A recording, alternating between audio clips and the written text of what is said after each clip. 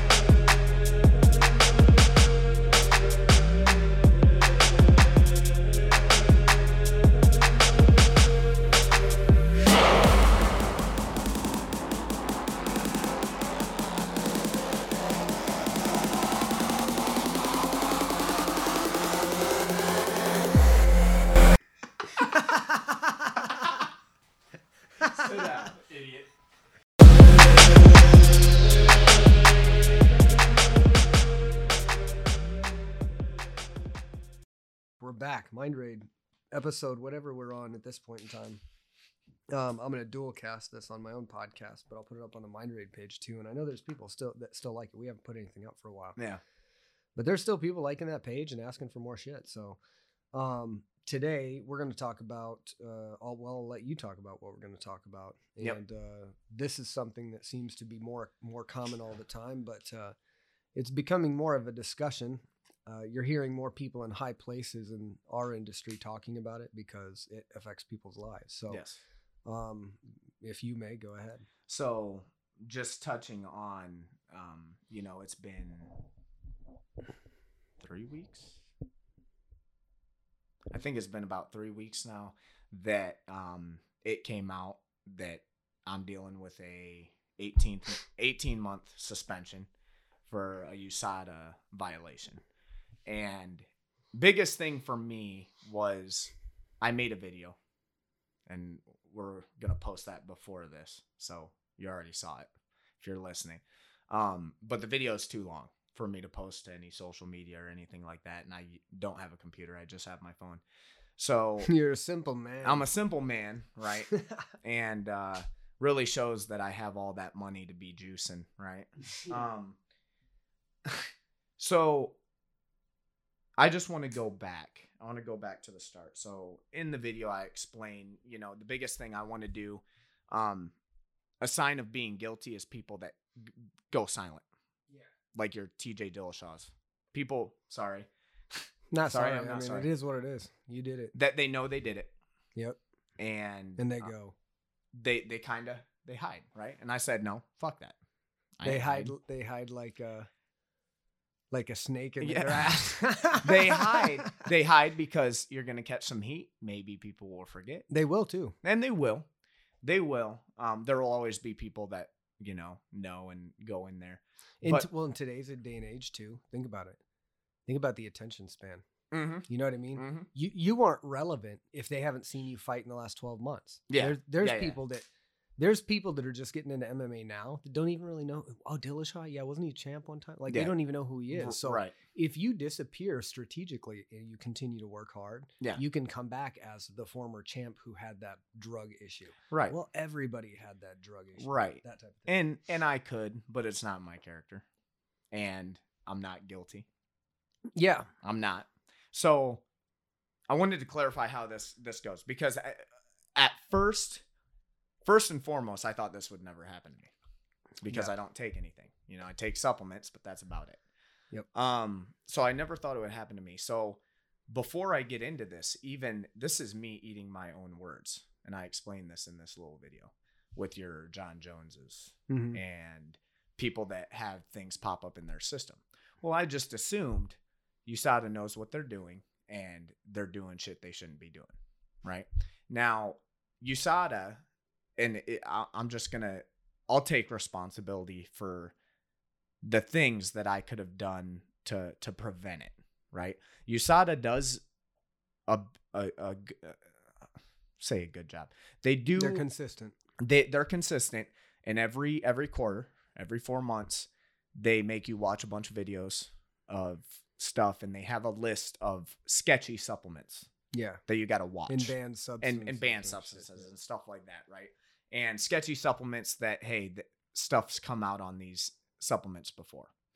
I haven't seen this list, but I'd be willing to bet it's pretty long. It's long.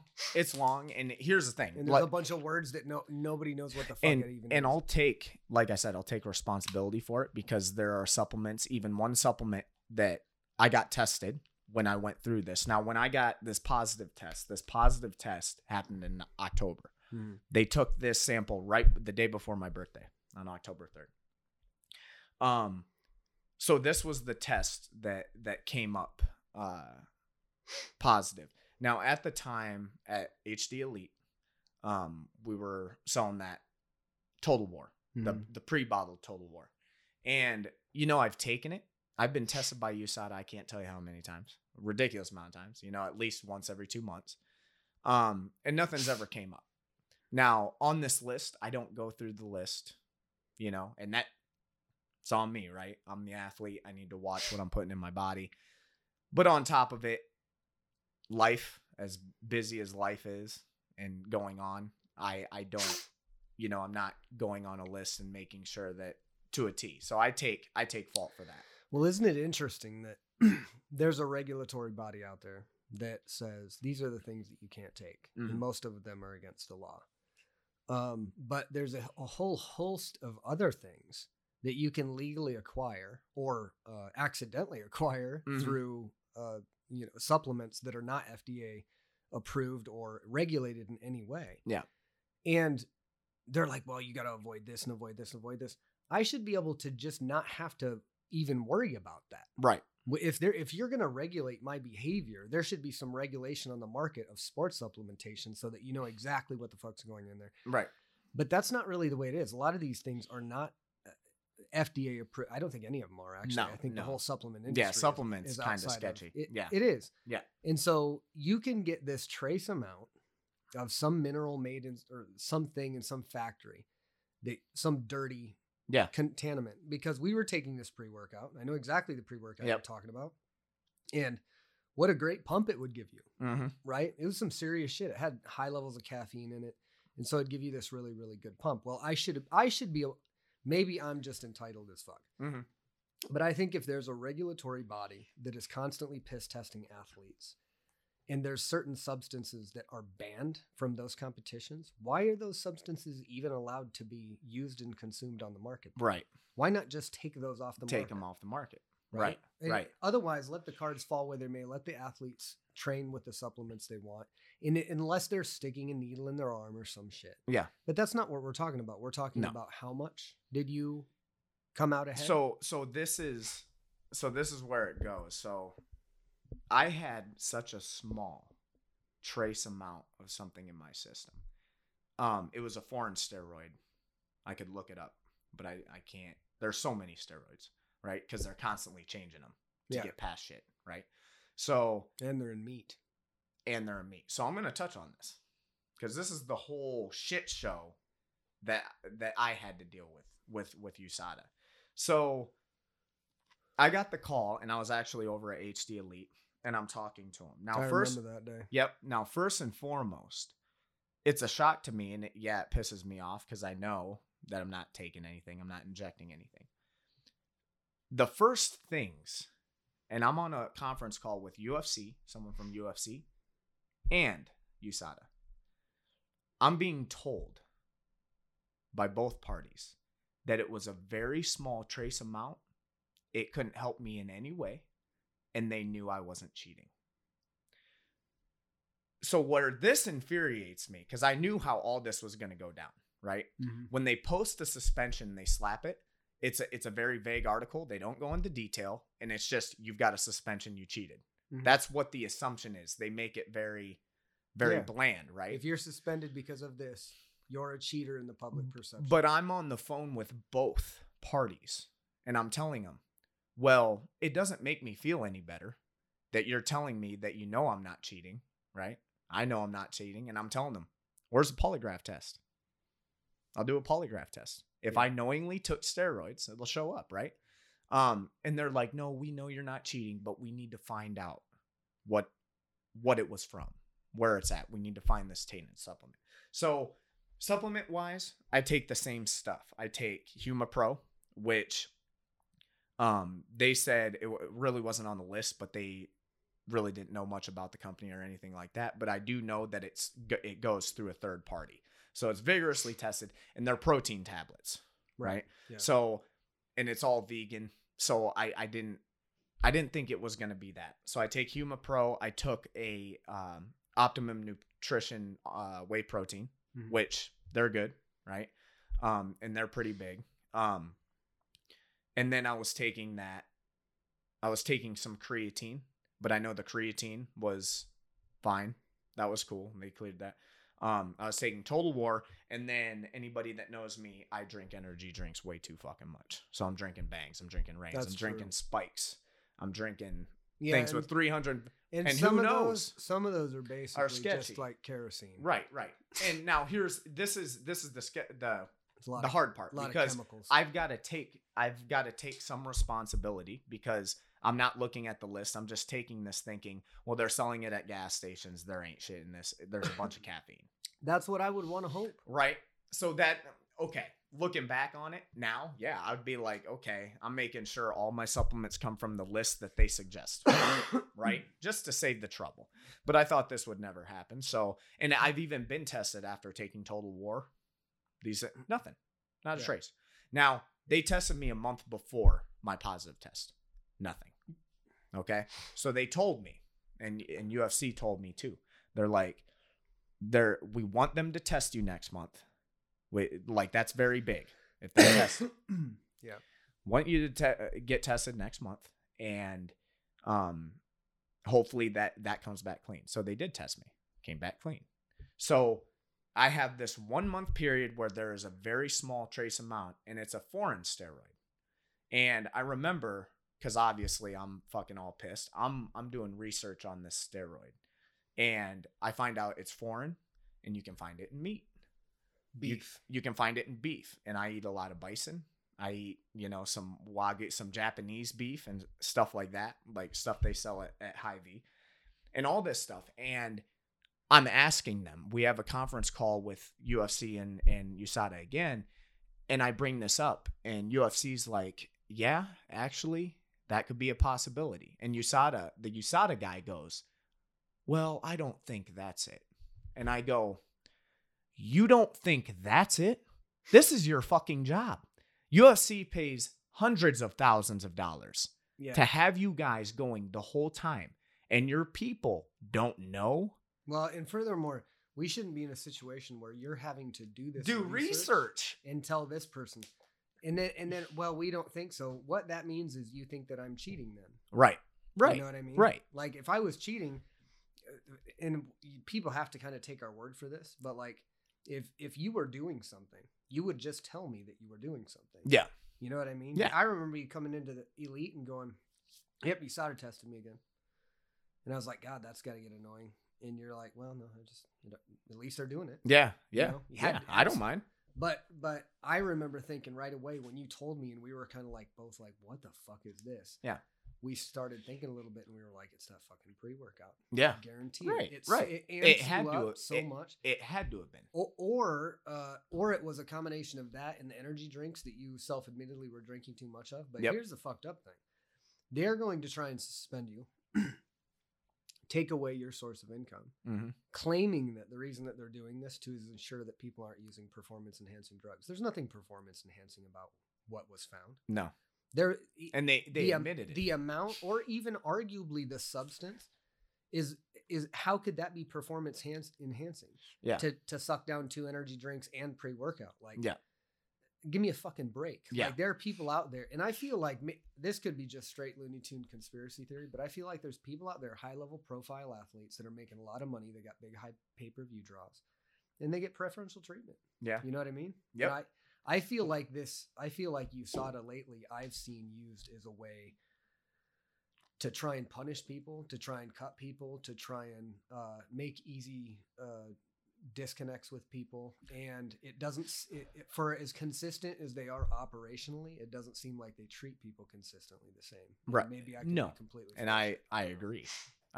Now, this is this is where I stake my claim, right? Because even with Bones Jones, whether he was taking steroids or not, no matter what the level was, they tested him over and over, and there were small traces throughout months. And they said, oh, well, yeah, there's going to be. Why is that? There's no suspension. And we get in the talk of picograms. And even at the time, I'm like, oh, yeah, picograms, right? I have sediment in my system that literally just goes out. I took the pre-workout the day before. If USADA would have waited one more day, it would have been a clean test. Yeah, it would have been under. This is all stuff that they know. Yeah. But, it's Bone Jones. Yeah. There's no suspension. They even move an entire fucking card. Well, yeah. For him to fight on. If we can move the card outside of the period, then we don't need to suspend him because he's not actively fighting. Right. And I get it's a fucking business, but if no matter where I'm at in my career, it's not even the suspension. It's that it's out that I used a banned substance, which equals cheating, right? Yeah. And I'm not a fucking cheat. You look at people of the UFC, and then you look at me, even fighting at 170, and I'm sure that's one of the biggest things. Oh, he moved up to 170. He's yoked. I ain't a big 70.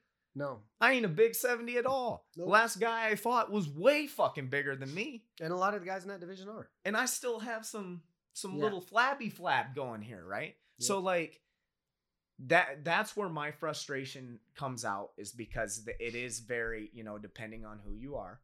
But most people are going to see that and go, oh.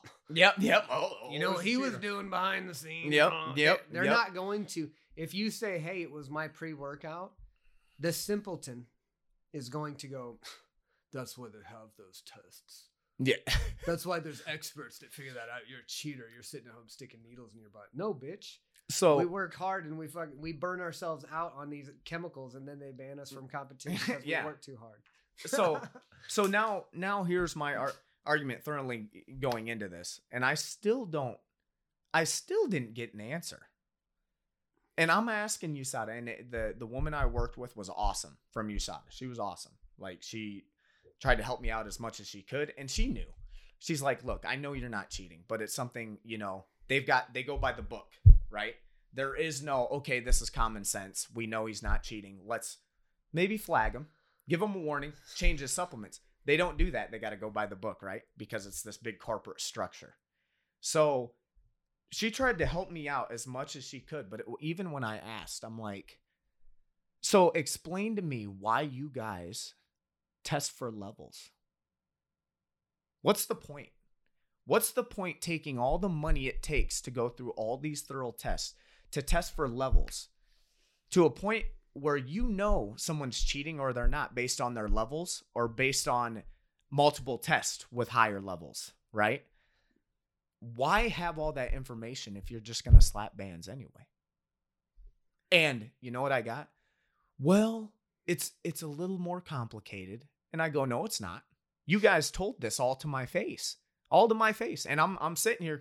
I don't know everything about all that goes into this, but I do know you guys are testing levels. You know exactly how much was tested. You know that I didn't test positive before or after the months within, which I've never taken steroids, but I'm pretty sure there's cycles to it, right? So it's not like, oh, I stopped injecting this month, so it's not going to show up on a test. It's going to show up. Right? It's going to show up. That's why they do those consistent and tests. They do the consistent tests. So I go, what's the reason for even testing me? You guys told me this is good if they test. Why is it good? Because it didn't change anything. So I never got an answer out of that. Out of USADA, out of UFC, none of it. And they're both different. And that's one of the biggest things I want to say. I got no harp with the UFC.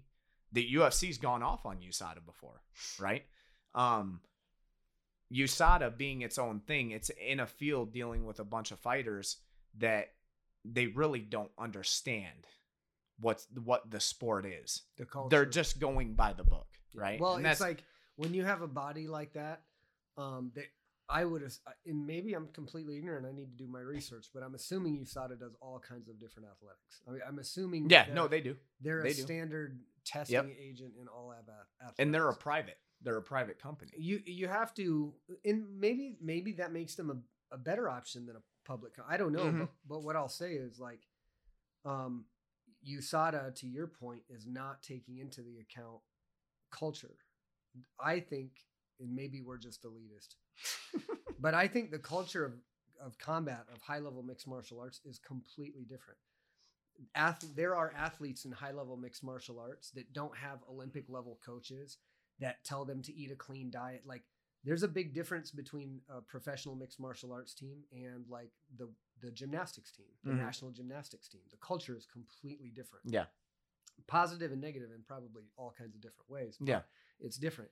And there are fighters out there like you, like a lot of people, that grind the shit out of their life, and they drink multiple energy drinks a day, and they hammer their body and they put it through the motions, but they're not cheating. No. They're not willfully cheating. So if one of those people can slip through the cracks and not enhance their performance, but be labeled as somebody who did such, then your whole purpose for your regulatory body completely falls apart. Yeah. Because somebody is getting treated unjustly. Mm-hmm. You know what I mean? So they don't consider the culture as part of that, and they really should, because it's different. Well, and I know multiple people that have had this test go through.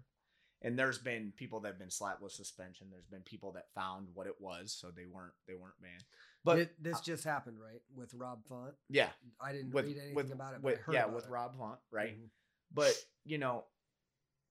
I don't want to put a name on blast, but I'm going to. Yoel Romero,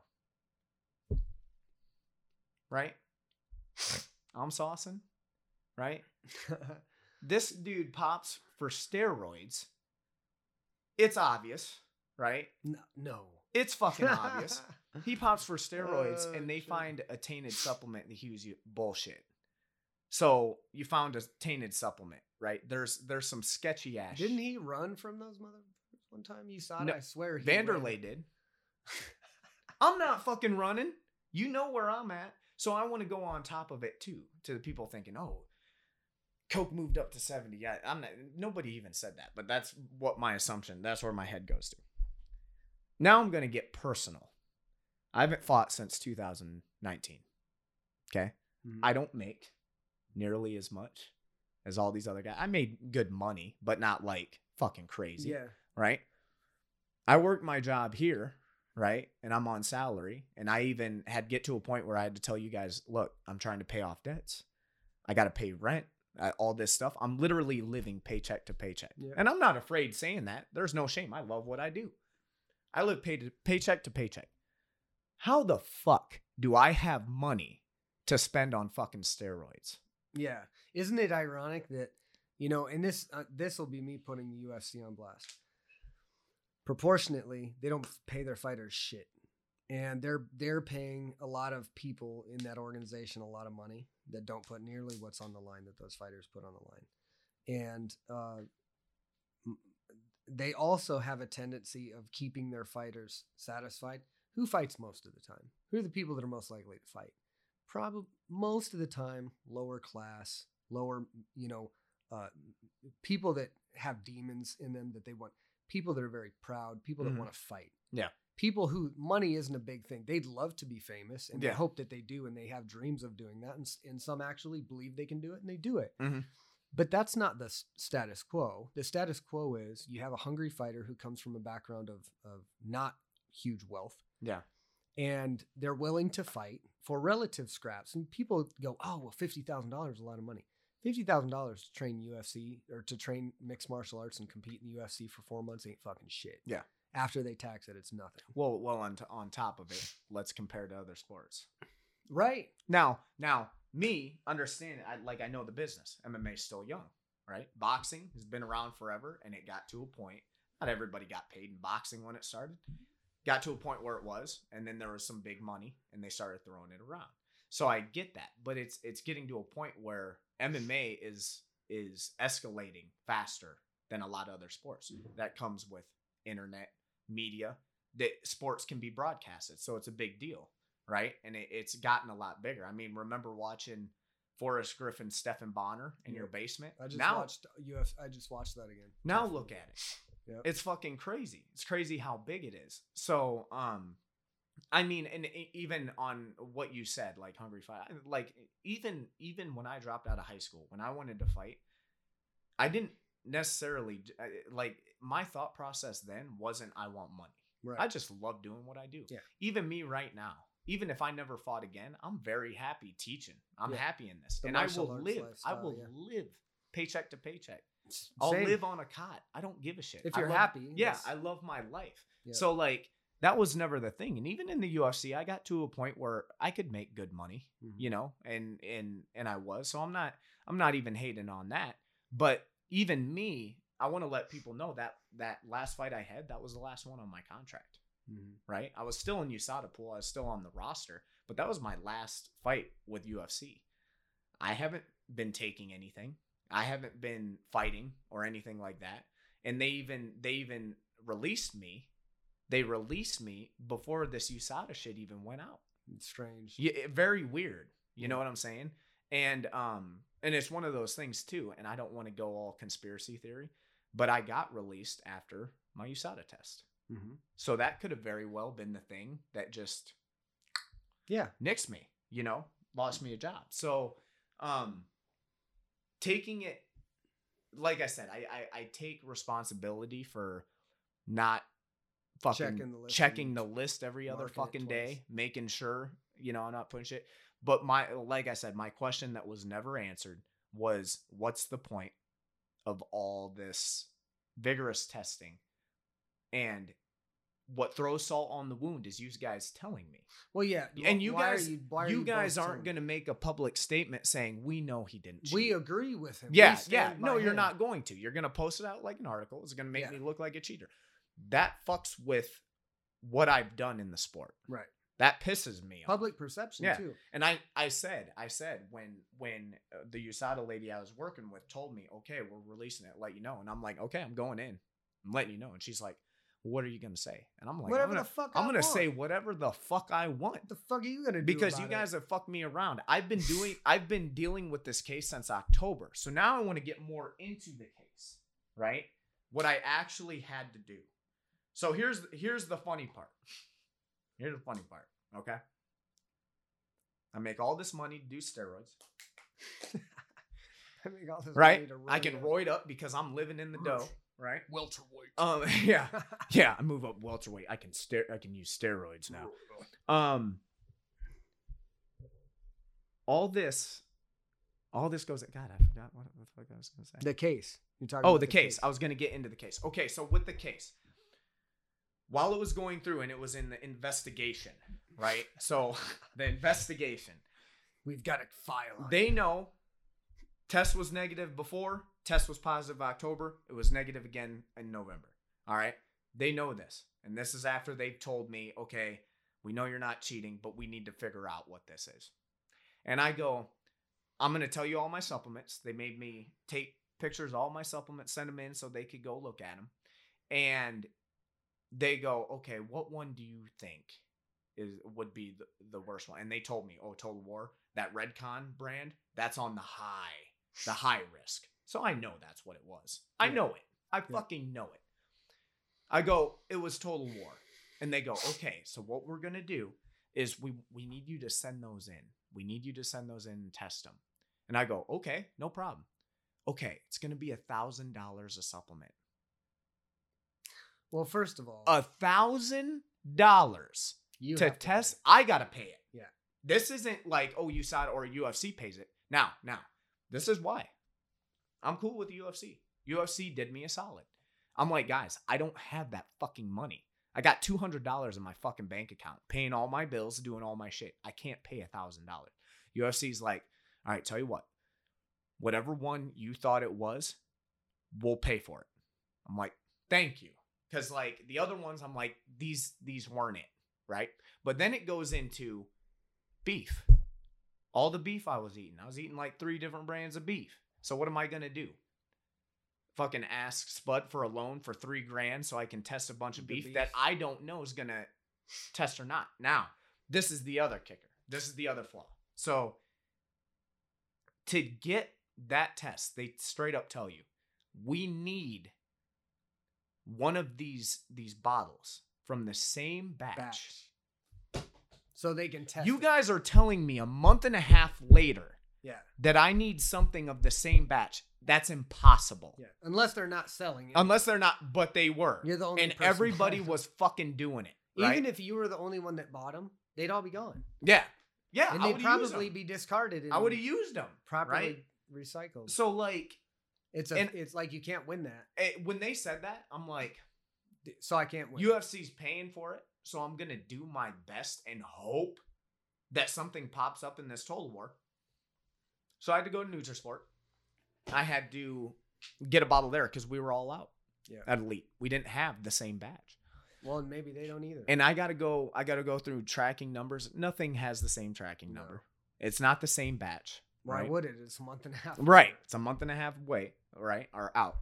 So I sent it in just because hoping, right? Came back, nothing in it. Yeah. And I was like, okay, I expect this, right? So then the person you saw I'm working with, well, we need to figure out what it was. Now, this is where, like, on a personal level, she was awesome to work with because containers, she's like, well, do you got any old containers? No, I don't keep old containers around. So I had got a new HumaPro. It's so unrealistic. It's just right. Unreal. It was gone. Do I have the bottle, the little pre-made Total War bottle? No. No, I don't keep. I didn't think this was going to happen, right? So I didn't keep it. So she was nice enough, and she actually went out of pocket. She went out of pocket and got HumaPro and got it tested. And nothing in there, right? But I knew with HumaPro there was nothing in there. So we went through this process, and I knew what it was, and I was like, I didn't hear from them for a while, for like a month and a half. And I didn't really know what the fuck was going to go on with it. I didn't know because UFC released me, and I'm like, is it a wash, right?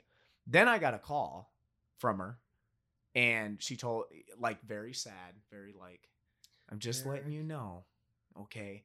This is the deal. This is what she said, and this is to one other hater I had, so I can explain thoroughly. Because in the article, what it says is, Coke has accepted a 18 month suspension. Now, let me tell you what goes into this. This is what I was told.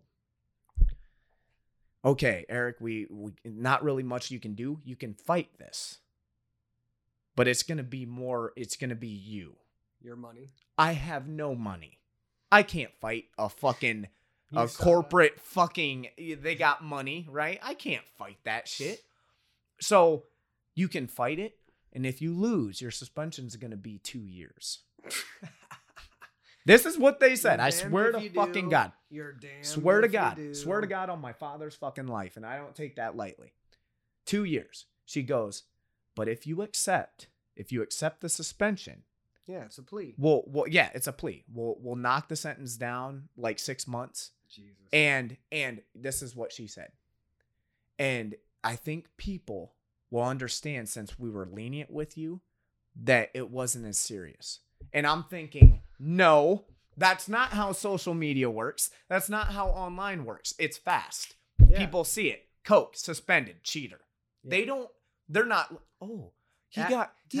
tell the public that Eric is suspended for 18 months for taking pre-workout. Yeah.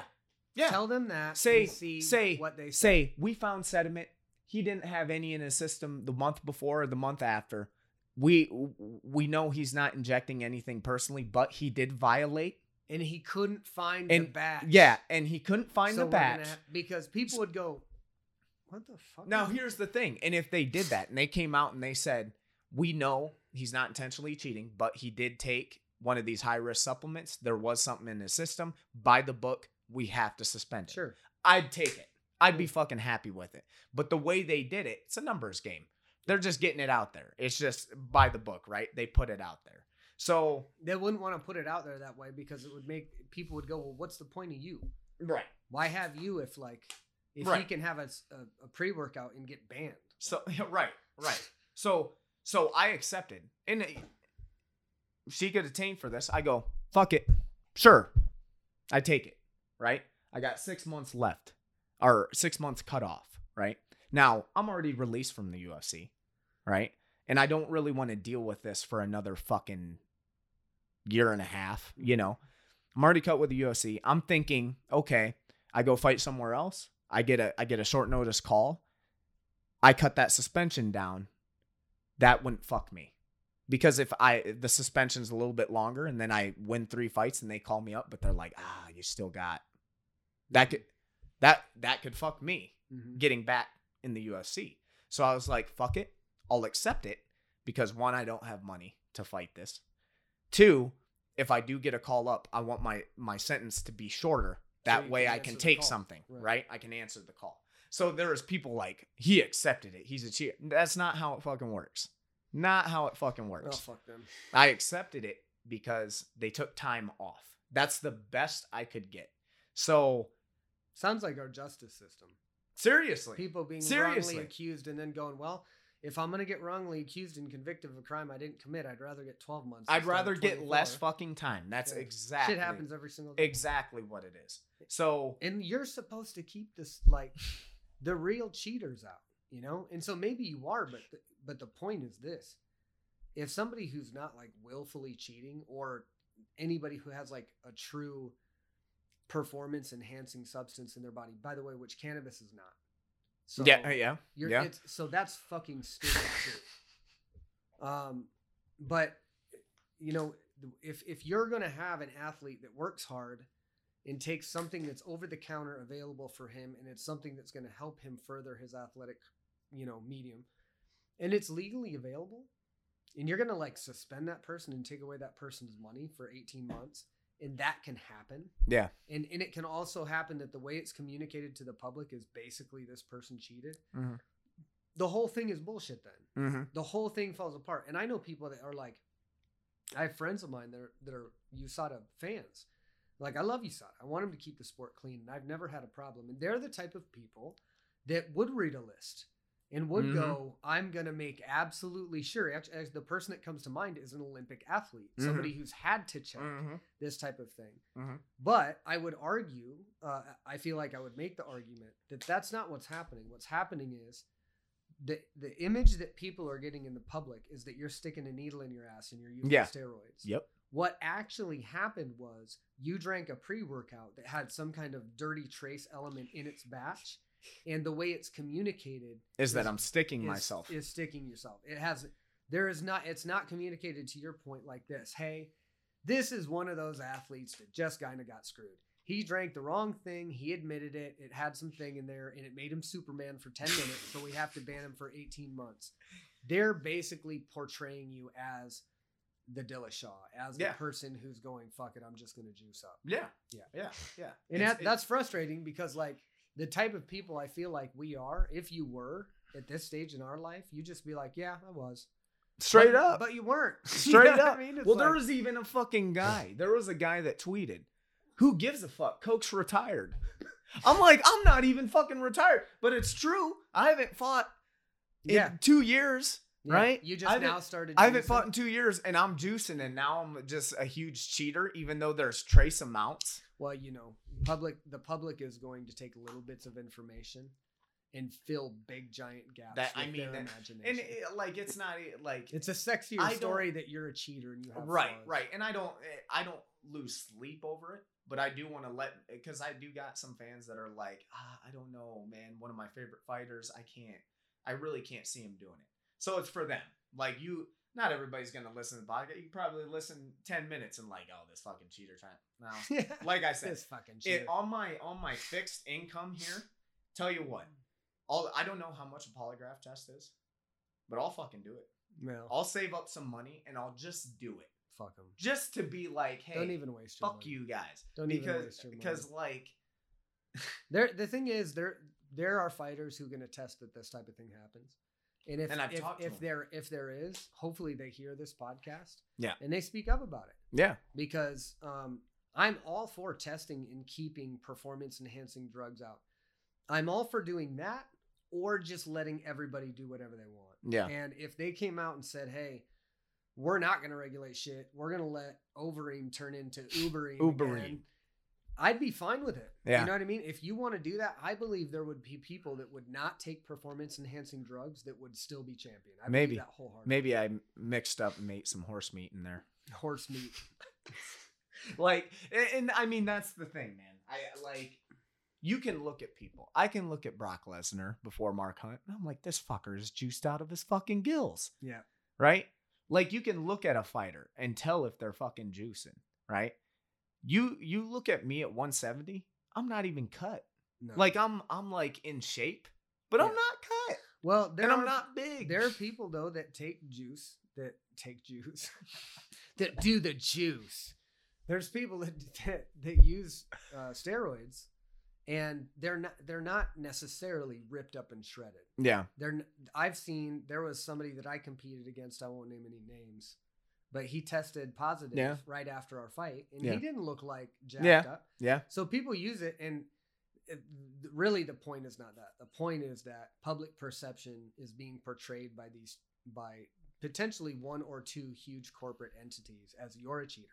Yeah. And the truth is, you drank dirty pre-workout on a rough day trying to get it. And also, why does UFC have more knowledge on what's happening in my body than you motherfuckers do? At USADA. You guys put shit in bottles. You go test it in the lab, and I honestly think it's almost like that goddamn blood work lady that thought that read my test wrong or marked it wrong, and she didn't even know. She thought I had hepatitis and then found out I didn't. Like, people are giving they're given jobs without actually knowing what the fuck they're doing.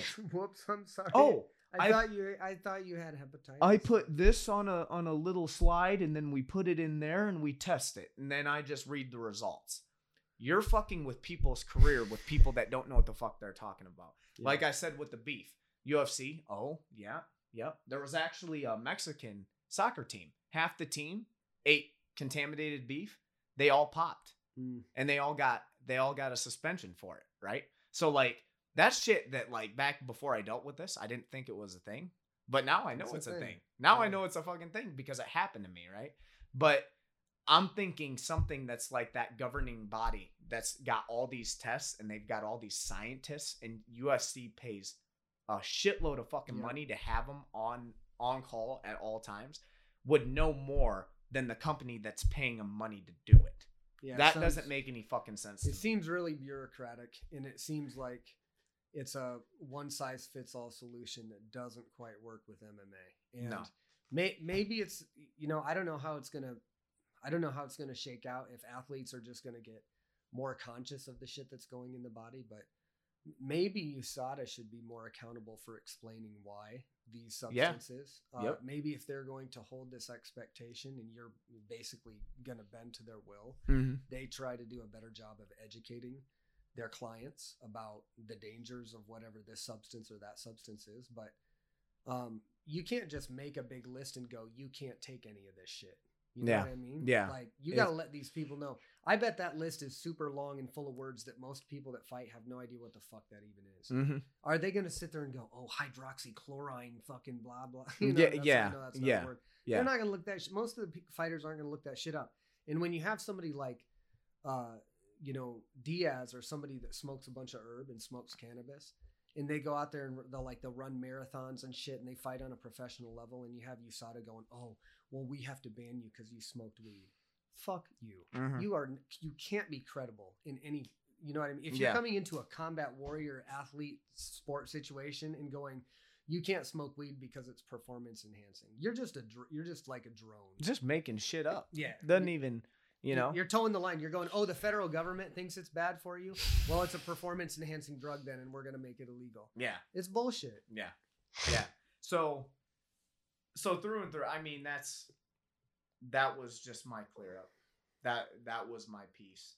Like I said, I wanted, as soon as it came out, I wanted to fucking post something, but I just had way too much to talk about. Yeah. Well, it's complex. I mean, that's not an easy thing. And it is. You can't explain shit to people. And it's like I said, I didn't know it was quite the way it was until it happened to me, unfortunately. And you know what's crazy? So back in the day, if this happens, I'm talking like 40s, 50s, 60s. It's such a complex problem. It's such a complex issue. First of all, they wouldn't have the science probably to do this, I know. But from a social standpoint, it wouldn't be communicated to the masses so matter-of-factly like, this guy's basically guilty. Yeah. Yep. it would have to be explained. You Yeah. know what I mean? Yep. The situation would have to be explained, and it would have to be logical and reasonable, and like that's not the world we live in now. The world we live in now with like data information, with like social media and shit. They take this little quippet story of information that they're given by some entity, and they form this whole opinion of what reality is now. Yeah. I've been in this game for so long. I've seen what goes on. I know how shit works. And that's not even me hating. Like, I know even the UFC. I love the UFC. UFC treated me great. Obviously, I'm there for so long, and I was happy there, you know, and I still like what the UFC's done and what how they've heightened the sport and put it where it's at.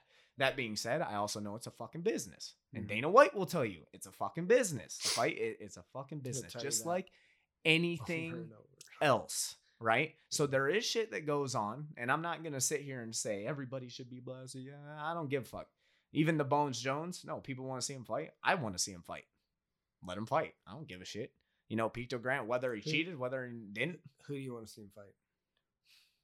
Ngannou. That's right? who I want to see.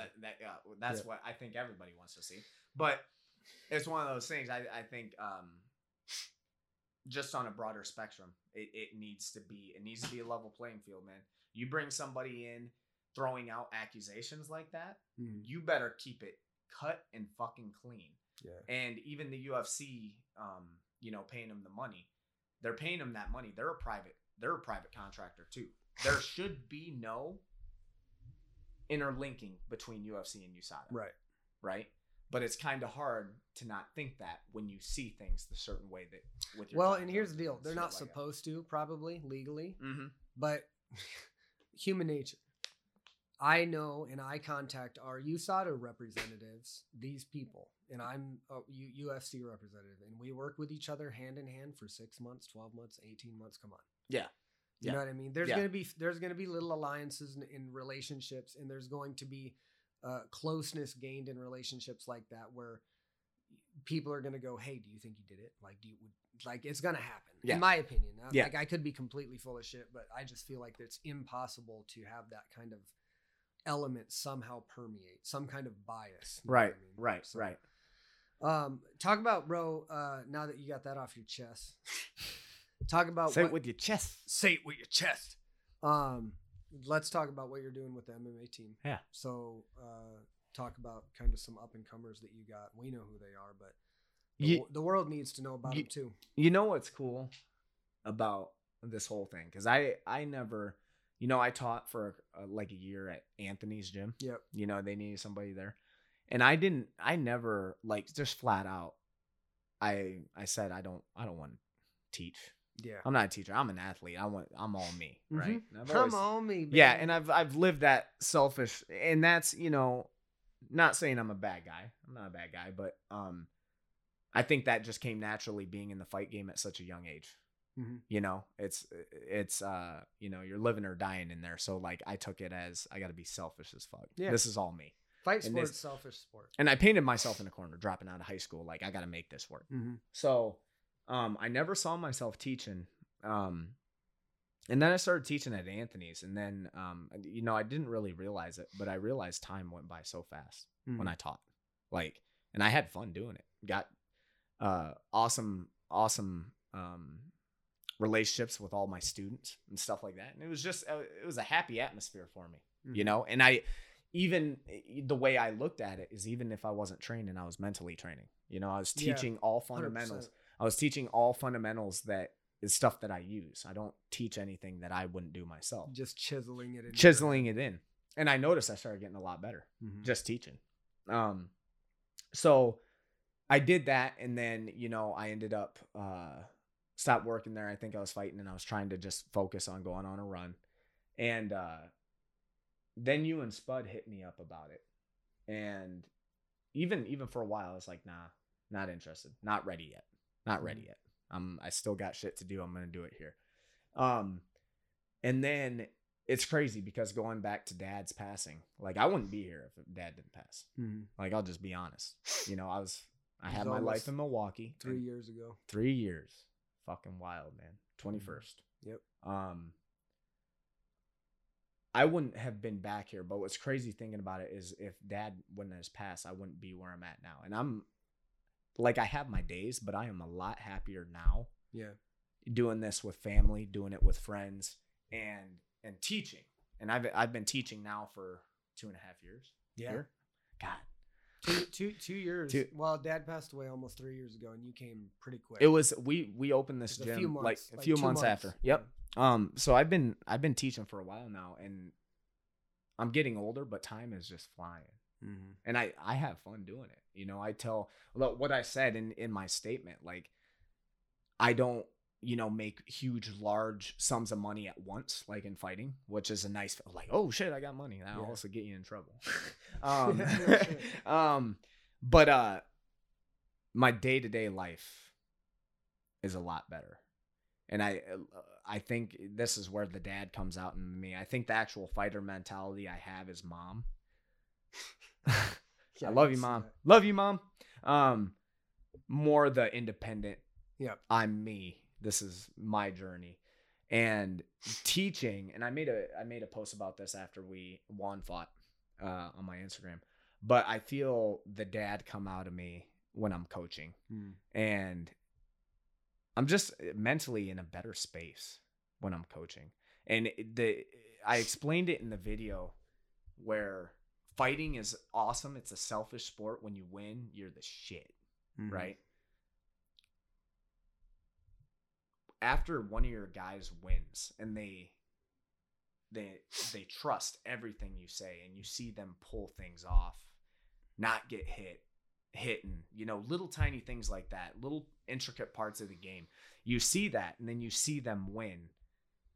It's a completely different feeling. Yeah, so I've talked a lot about this.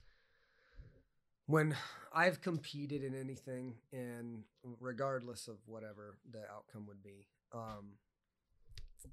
I was either happy or satisfied. Yeah. And I had an expectation of performance.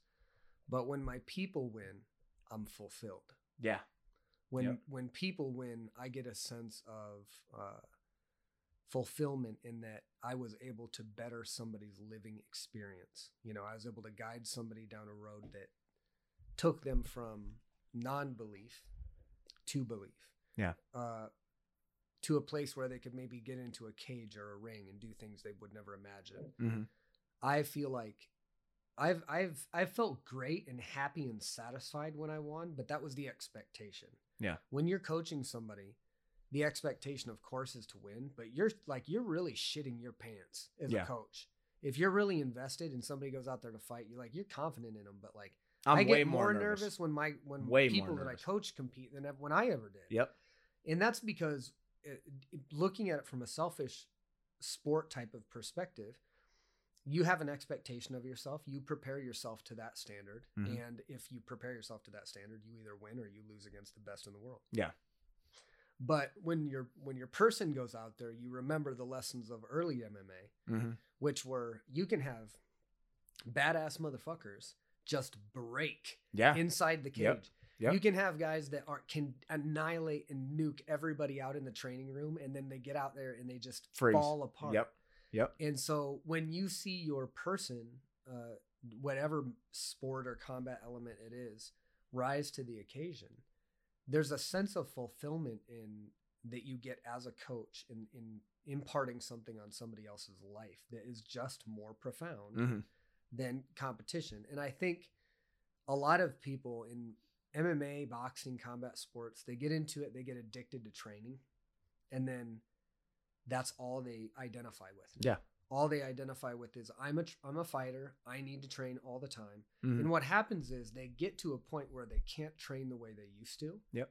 And they go, well, I don't like not training. I don't like coaching. I'm not getting it. I'm not going to get as much out of coaching as I am training. We've known people that have stopped competing and then just disappeared from training. Yeah. People that competed for years and years and years and years. And then after they retired, they literally never showed up to the gym again. Yep. They're not happy. Yeah. I think there's a natural progression that takes place that where you convince yourself of what you're capable of as a fighter because of that selfishness, you go down this path and you become humbled by it.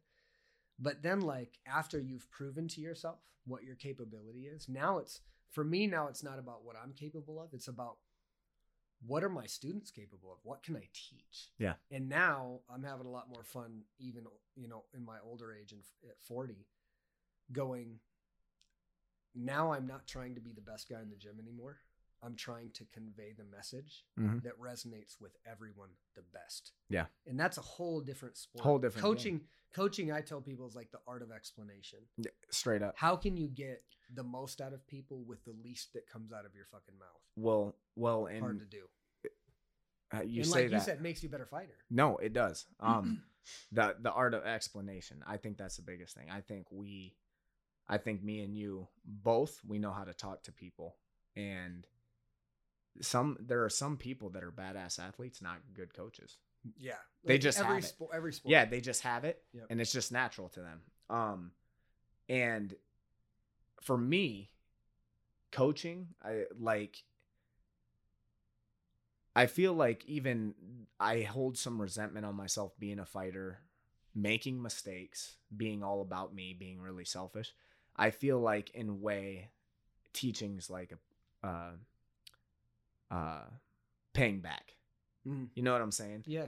Like paying back, and I feel like, you know, I'm not a father, but I feel like I feel that fatherly trait. Oh yeah. And sure, I've had this guys. talk with Duke. You know, I've had this talk with Duke, and you know, a lot of the knowledge I have is from him, and even not just fight specifics, like just life. I heard Duke tonight. I heard Duke over in the chewing people's asses for going too hard and trying to. Wow, I heard him. I heard him talking. Yeah, man.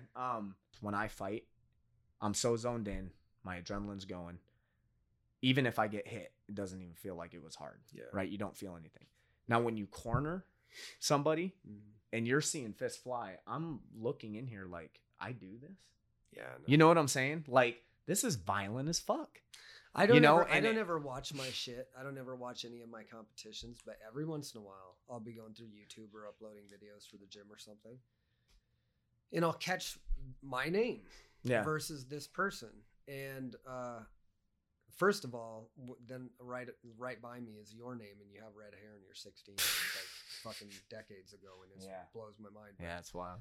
But there's times where I'm like, it's really, really crazy when you just pause for a minute and think about like who we were when we were kids. Yep. And what we were into, and like where we came from, and look forward now and just go, what? Yeah.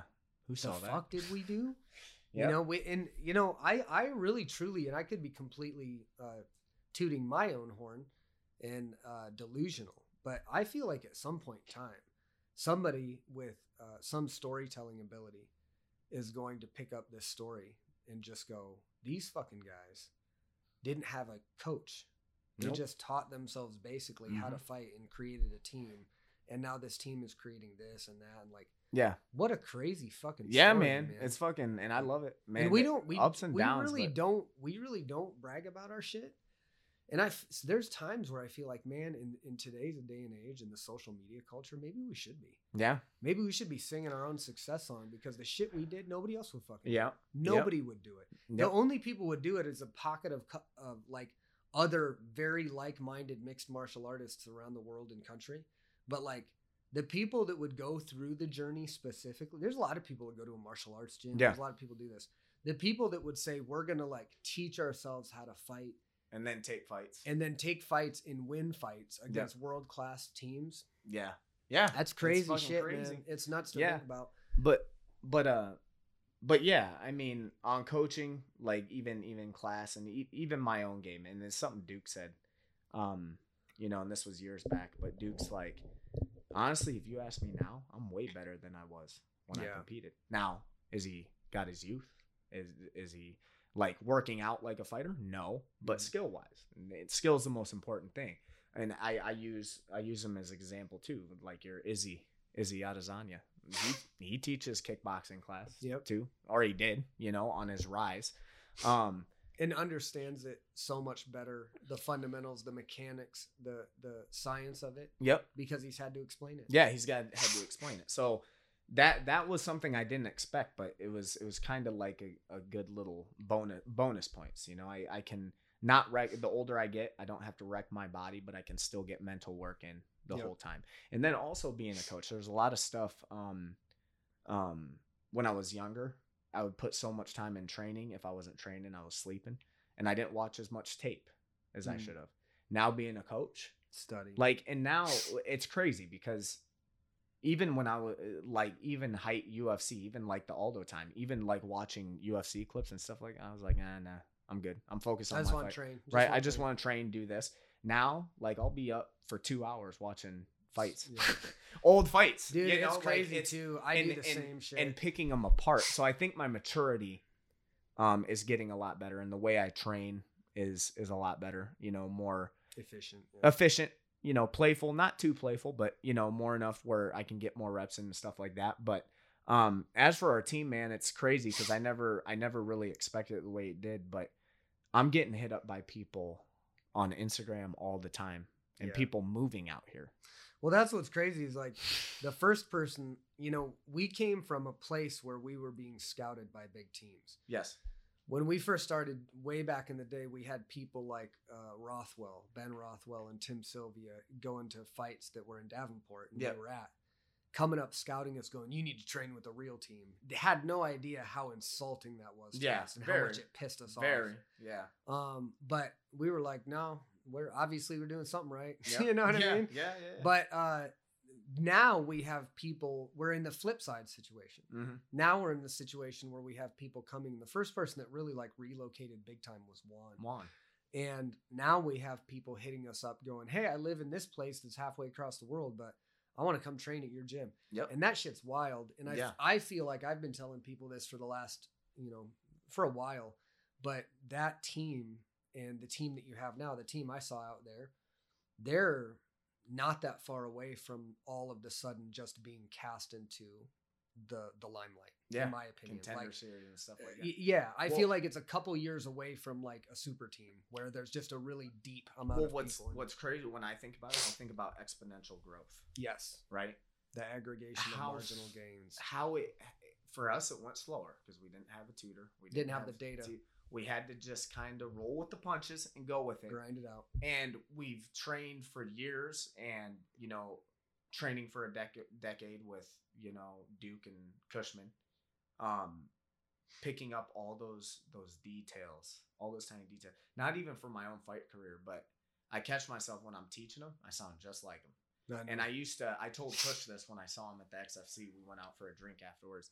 I told him, I'm like, you know, Cush, you used to piss me off going with you because you would talk to me for half the fucking time.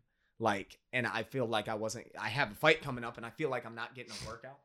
And then I was like, but now I thank you because the way I explain things is because you guys have repeated that so many damn times that like a lot of people go train place and they'll get work with bodies, but there is no real knowledge being taught or being ingrained in you, right?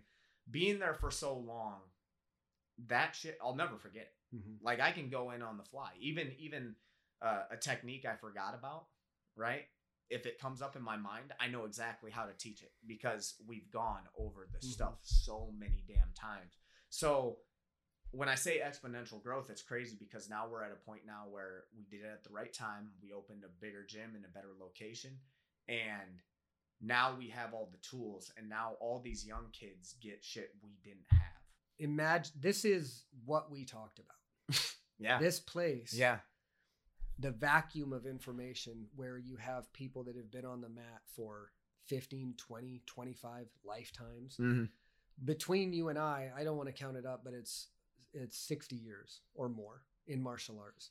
And that's 2 people in the gym. Yeah. There's a bunch of other people with decades too. Yep. So the difference I think with our gym now is I visited a lot of great gyms, and anybody doing martial arts is doing themselves a great service. If you're going to a gym like ours was 6 years ago, and in that gym, they're teaching you combinations, rudimentary combinations or techniques on the ground, how to do an arm bar. That's great. The difference between that gym and I think where we're at now and where we're going to be seen in the coming next few years is that our level of experience is so high. You're not teaching combinations. you're oftentimes teaching how the human body can generate the optimal amount of power at the optimal time. Yep. With optimal structure in the human body. Little tiny finite details that when you're striking with somebody with 4-ounce gloves is the difference between you getting horribly beaten and or knocked out, or you doing the same to them. Yeah. And there are a lot of places around here that talk, they offer boxing and they offer this and they offer that. Not a wealth of places, but some. And I've had people come to me and go, are there boxing clubs around here? And I'll go, yeah, there is. Oh, well, I didn't hear anything about him. I'm like, well, you can go there, but my brother is a better boxing coach than anybody you're going to get there. So you can go to his kickboxing class and become a better boxer than you can at some of them, because at these other places, they're just calling out kind of wonton combos. Yeah. You're just hammering away at focus mitts. You don't know how to move dynamically on somebody who's trying to spear you in the fucking face. Well, and that's the biggest thing, right? We call it feel-good mitts. And there's time, for feel-good mitts. But if you watch any of the best boxers, if you watch any of the best kickboxers, their pad holders are trying to hit them. Yeah. It's a simulated fight. And that's how we were taught with Duke and Kush. Like and I never, because I used to look at it before I started working with them, I would look even at people in the UFC and they're doing big numbered combinations. These are all predetermined things that they're doing. So when they're slipping, they know the punch is coming before the punch is thrown. Which is not what happens. Which is not how it happens, right? So I used to think that. And then when I started working with Kush and Duke, and even the first time Duke held pads for me, I was like, man, we're just throwing like singles and like rudimentary, and they're going over technique and stuff, and it feels good. But I'm like, okay, when are we going to get into the good stuff? Mm-hmm. The fucking, that is the good stuff. The Street Fighter fancies. 15 hit combo, right? Yep. That's not how fighting works. You're dealing with another variable. You're dealing with another person. So it's reaction, especially in striking, because striking is faster pace and you're not always connected. So it is more reaction. So going over pads, and then when me and Anthony got to the point we were clean on pads, and then I'd go to UFC and watch people hit pads, and I'm just like, and even me and Kush, being the critics that we are, we're looking at each other, right?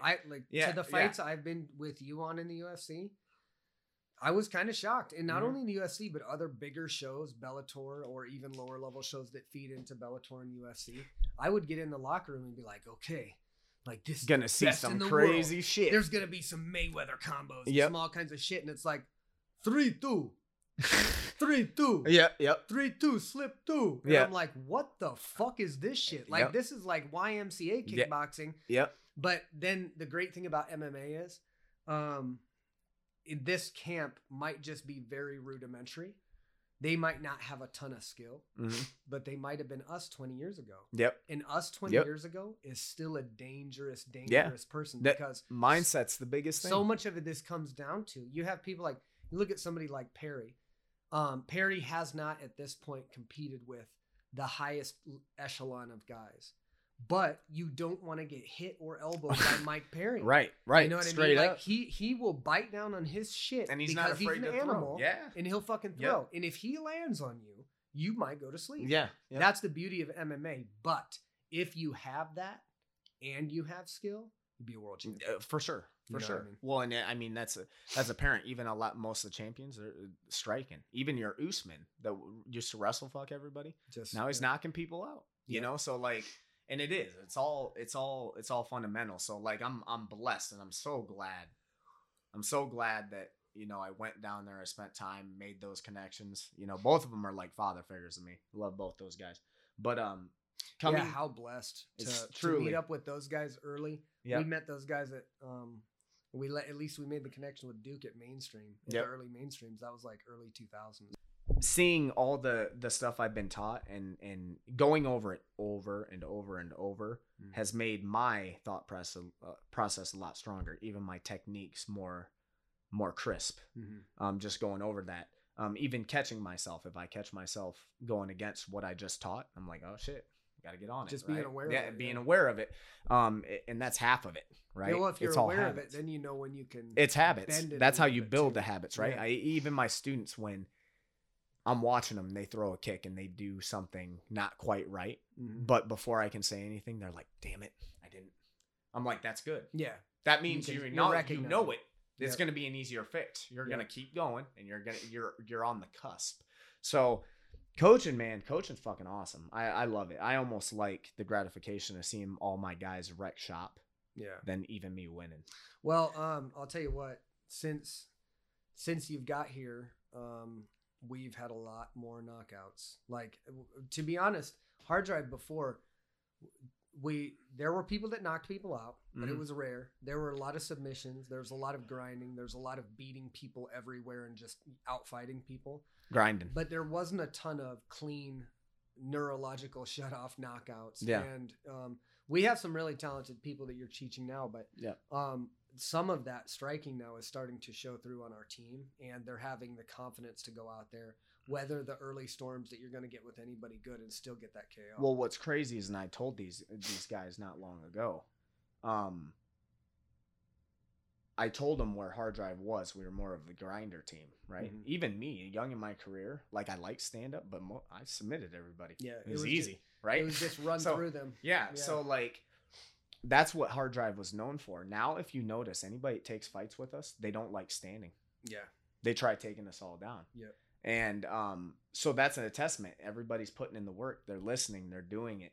And being well-rounded is super, super key. But I also tell these guys what my coach said. I'm like, be good on the ground. That's great. But MMA is getting to a point now where everybody's standing because people are getting good at wrestling and at takedown defense and stuff like that, right? And every fight starts standing. Not only that, these promoters want stand-up guys. They're more promotable. So I tell that to like Alec, right? Alec's 23, 24. 5-0, 4-0, 5-0. Well, with amateur record, 5-0. 5-0. All knockouts. All knockouts. All first round too, right? 1-0 pro. Yep. No, one was second. But he's leading into who's on the team. He's kind of like a front runner for us just because he's young and he's a sponge. He listens. He executes. His last fight, working with Biggie, Biggie and me. Biggie was telling him just touch with the jab. As soon as Biggie says that in the video, he knocks dude out with the jab, right? Yeah. So like guys entrusting and believing in the system and then seeing it work. Sam, I started crying when Sam knocked that dude out with the head kick because I saw he started crying and I could see his emotion and I'm like, Sam with a fucking high kick? Like, of all the things I expected Sam to do, I didn't expect that, right? Yeah. But he just flowed. He just trusted it, and it fucking worked. So seeing young guys doing this and having, like, the front row seat and having a part of that is fucking awesome because I feel like I'm helping. I'm helping in a positive way. And nobody can fight forever. You know, I still got that spark. I still got demons. I still want to fight. When you still have opportunity to. And right. Yeah. And when I'm intrigued, that'll be when I go. And honestly, the best I've ever been just teaching and doing it like technique wise. Because you're still relatively young too. It's not like and I've gotten so much better because even growing a younger team, I'm not going with killers all the time. But even Duke told me, he's like, when you move down there, you're not going with any killers. Use that to work on your weak parts of your game. When I would spar, me and Anthony were like main sparring partners. So like when it came to a point where I was feeling really good southpaw, I go standard, ding, ding, ding, ding, ding. And I'm like, nope, got to go back to southpaw, right? Yeah. I didn't get to work that shit as much, right? And that's not against them. Like we have a bunch of killers. We're getting fight ready, right? But necessity. Like glass half full. Like a lot of people look at it like, oh, young team, you don't have anybody to train with. Well, I can also develop my skills. This is more technique before it is anything else. Yeah. When you start getting the balls and the like the crazy mentality, that's second, right? Just like lifting weights isn't like the main part of my regimen. Lifting weights is supplemental. Well, right? And we can't forget, it's easy to go A + B = C. And if you train with a bunch of killers, you're automatically going to have, you want to train with killers. You want to know where you stand. But the last fight you had me, Lonnie, and Spud a couple times for grappling. That was it. Yep. Some basically washed up retired guys and a team. Yeah. That of a bunch of green people that weren't really quite at your level, but it didn't matter because you were able to adjust your training to get what you needed. What I needed. You believed in it. You went out there and you fucking closed the show. Yep. Well, and it's one of those things. The mentality is the biggest thing in this sport. Any sport, belief is really the biggest thing, right? Especially in this, it's one-on-one, and it's battle. You're doing damage. So a lot of guys think that. I thought I got to be with killers if I'm going to get better. And makes sense for a young person. I get it, right? It's the most logical thing. Oh, I'm gonna become what I'm around, right? Pack of wolves. I'm gonna be, earn my stripes. But the older I get, there's a difference between training when you're younger and you're older. Yeah. Me being older, I don't want to be taking hard ass shots every fucking Monday. I don't want to be, I don't want to be doing brain damage the older I get. I've been fighting since 16 years old. You see this with your Robbie Lawlers, your Tony Fergusons. They switch the way they train up. Mm-hmm. You have to when you're older. So I've kind of approached it the way Duke did. Just be smarter. Fight smarter, right? Fight smarter. Focus on technique. Focus on getting better, getting reps. That's all fighting is. Yeah. Like getting better in like especially striking is reps. It's like technical whack-a-mole. Yeah, it is literally reps. And Duke used to tell me all the time, watch boxing training. Boring as fuck. Mm-hmm. They do the same shit. You only got 2 fucking arms. Yeah. You can only do so much. And you can do a lot, but it's still only so much. But it's who's willing to do that, right? So, me now, I feel fucking phenomenal, man. I feel like I'm in. It's because all the roids. All the roids. That's what gave it away. Damn it. But no, I feel like I'm more in my 70 body now and stuff like that. But as long as our guys keep taking fights, I love getting these guys ready for fights. I love seeing them win. They're only gonna get bigger too. Yeah, yeah. Well, and even like Alex. So example, right? Iron sharpens iron. So even when I took that fight, the team was smaller. I didn't have as many people to train with. Now our guys are getting better. Alex fucking submitted me the other day. Really? That's the first time. What'd he get you with? Rear naked. Fucker. But he got me slipping because I got comfortable because I thought, I'm gonna get out of this. And nope, he fucking cinched it on. Nope. He fucking got it. I had to get him back, and I got him back with an ankle lock, and I never go. But time was running out, and I'm like, I'm not letting you fucking one up me. So like, you went up him with an ankle. Yeah, and I never fucking go for him. I know. That's funny. But it was cool, and I told him, and I'm like I'm very prideful. But what's cool is teaching. I can set my pride apart. Yeah. And even after class, I'm like, look, Alec fucking submitted me. Back in the day, remember when fucking Bo submitted me 5 times? I do. I was really good. I was getting better, and he submitted me 5 times with a standing guillotine. And you lost all hope. Threw a fucking hissy fit. I'm done. Right? Like now, like I don't. That's what martial arts does to you. It does. Like, man. I was convinced, just a few years ago, that I was done growing. That as a martial artist, I couldn't get any better. Mm-hmm. And the reason that was is because all I did was train. And I was burned out because I was teaching and I was working at the same time. Yeah. So I'd be like, okay, we're going to work on this today. Yeah. And there was no systemization of it at all. I was just like, I was drawn too thin. And I was training. I love training. I love rolling. I love doing this. I love doing that. And so I wasn't studying. Yeah. I wasn't going after I'd look at technique videos here and there, but I wasn't really committing myself to going, okay, I'm going to pretend like I don't know anything again, and I'm going to listen to what this guy has to say about this. Yeah. And so when I left Aspect and I started getting back into the gym full time and I was coaching full time, and I had more time to sit down and study great coaches. You know what I mean? When I mean that, I'm talking I got Duke's system, I got Duke's syllabus, so I was able to watch all the striking stuff. That helped out a lot. But I was coaching jiu-jitsu. So I started watching material from John Danaher. I started watching, I did watch, and luckily I watched some Lovato stuff because now we're associated with Lovato, and I watch all of his material. Yeah. But when I started watching these different coaches and just becoming a student again, and then having to relay these lessons that I would learn to my students, all of the sudden my jiu-jitsu I felt went way through the ceiling, and I was beating my head up against the wall for 18 months going, I keep doing the same shit over and over and over because it was working on the same people. Yeah. You know what I mean? Yep. Then when I would get somebody tough, I would roll with Bo, and he was at that point, he was the guy that I rolled the most with, the most consistent with. Yeah. And we had been training at that time for now like 11 or 12 years. So Yeah. we knew each Know other's each other's shit, game. and it was Yep. it was boring, but I could never pass his guard. Mm-hmm. I'd get close. I'd get past it for like a second, and then he'd just throw me back in it, and I'd be pissed off, and I'd be like, maybe I'm just done getting better. Yeah. Like I said that to myself over and over because I didn't have time to study or even think about it. Mm-hmm. Then time goes by. I just accept it as a martial artist. Well, maybe I'm going to get my ass kicked in the future, and that's just the way it is. I'm getting old. Yeah.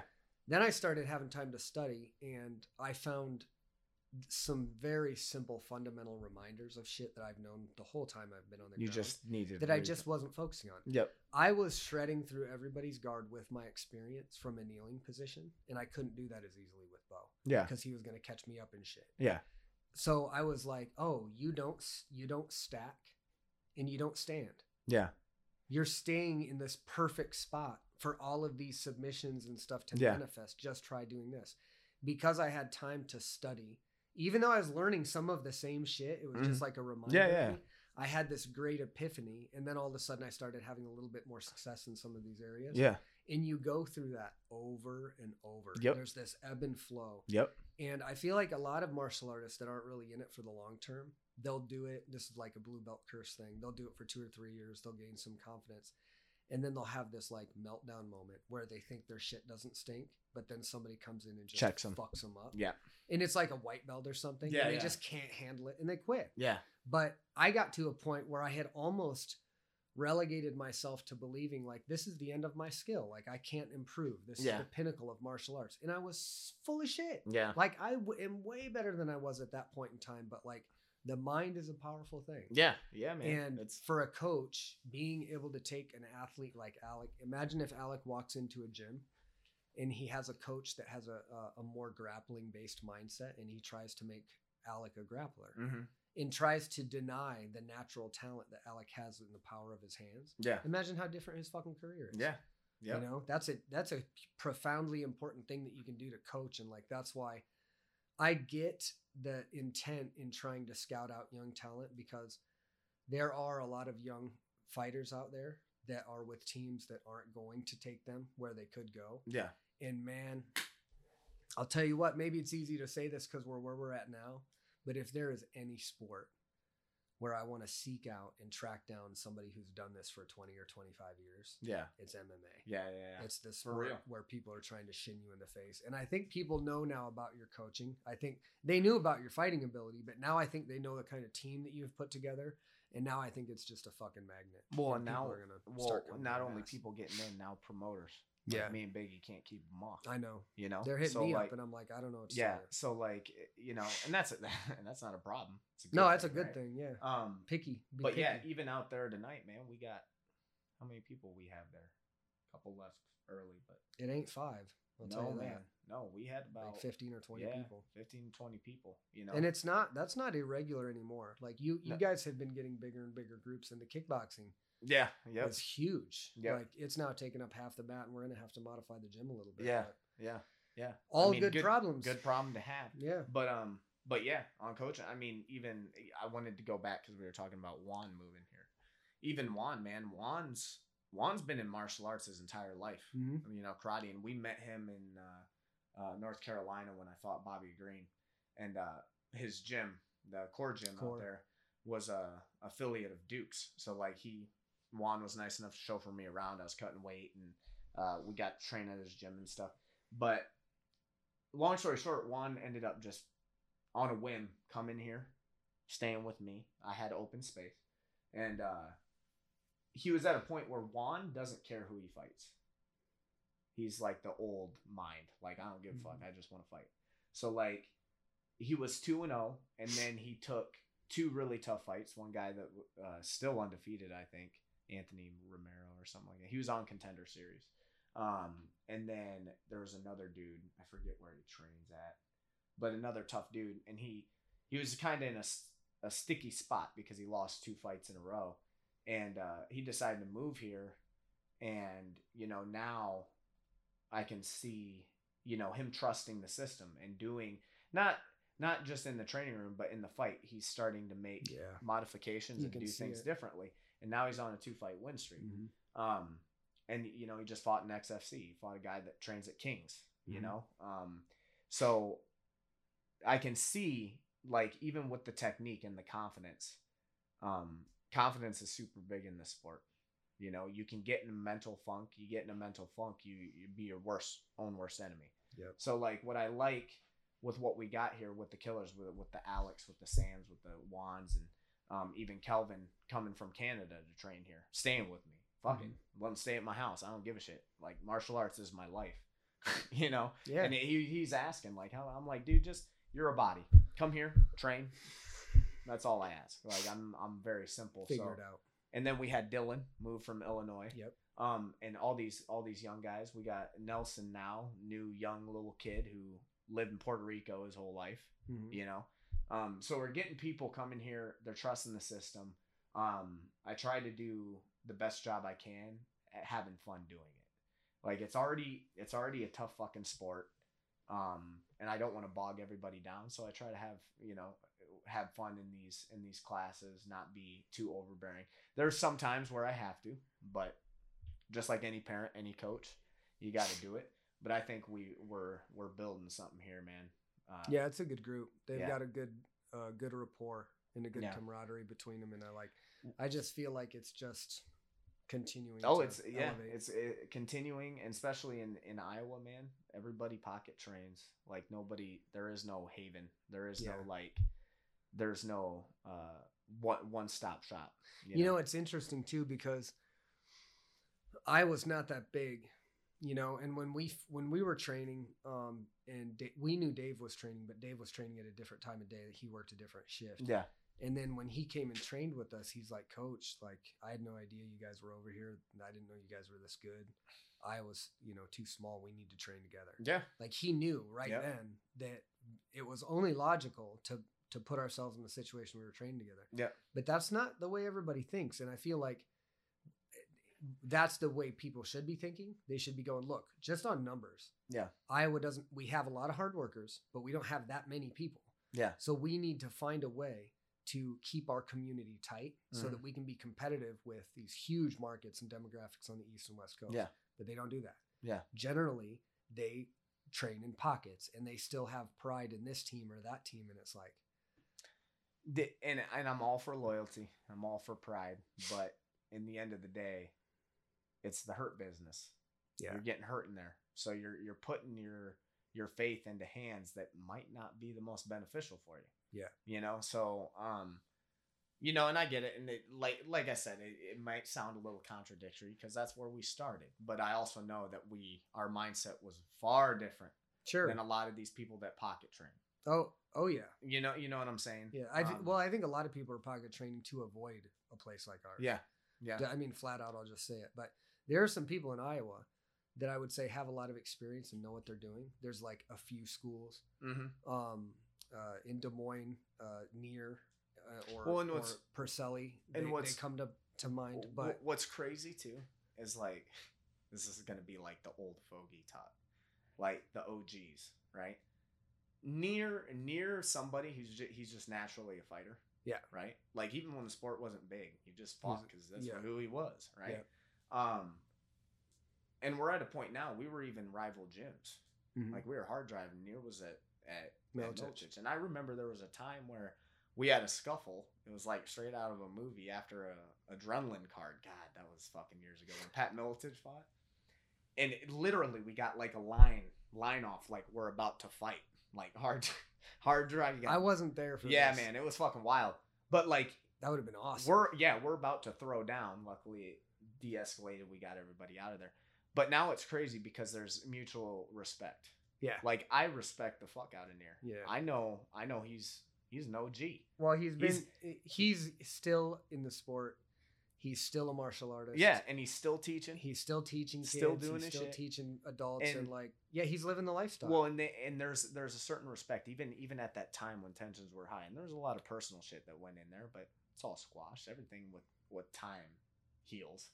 Well, and I think that somebody like Near didn't compete against any like you or I or anybody directly, but he's been around long enough. Mm-hmm. He's seen us compete long enough. Yeah. He's seen us. No, and that's that he knows. Like, he knows. He up, knows. Yeah. Well, he knows, and we know. And we know. That's why I refer. Oh, you're in Des Moines. You shouldn't really be fucking anywhere else unless you're at Near's Pacelli's. You know, like they're the OGs. They've been around. They've got the knowledge, right? And Near does the same for us. Yeah. Like, like he knows that. Yeah, and there's we texted, we messaged. Like he even told me, he's like, hey, had a couple guys. They said they were from Hard Drive. Thanks for referring. You know, like as a martial artist, I want you learning shit that works. Yeah, I'm not into this tomfoolery. I take it very seriously, and aligning yourself with people that take it as seriously. Right, and take it as seriously. So like it's like an OG. It's almost like an OG code. OG code, man. Like, and they know who the fakers are. Yeah, and we know who we're talking about because we'll have the same talk. They know they've called them out right there, and there's a lot of people like that, and saving people from that. Yeah. From that shit, you know? And it's at a point now where that respect kind of turned into a friendship. Mm-hmm. Like, I'm cool. Hey, Josh, you want to go have a beer? Like, cool as fuck. You know, Pat Miletich, you know, fuck, on the same spectrum. Bless him. Yeah, on the same spectrum. Yeah, dude. Really. Like even not sitting down and having, like, the conspiracy talks and shit, but on the same fucking spectrum. I would have never guessed that back in the day. Yeah. It's martial arts has a tendency to really narrow people's focus into what's true. Yeah, straight up. And I think that most higher level mixed martial artists have a very genuine, true perspective just because of the humbling that they've had to go through. So it's only natural because of, you know, the law of attraction, which I'm convinced is 100% a real thing. Oh yeah. That those people are going to gravitate towards each other, and in early stages, that might come in the form of competition. Yeah. But after 20 years, it's just knowledge and time and respect for still continuing to pursue this truth. Well, and it was one of when I was at that XFC for Juan, I did a Zoom interview because a couple guys are making like a documentary on Dustin Poirier, and they wanted to get me on there. And like we went through the talk, like where like the rivalry started in WEC and how everybody compares us and all that shit.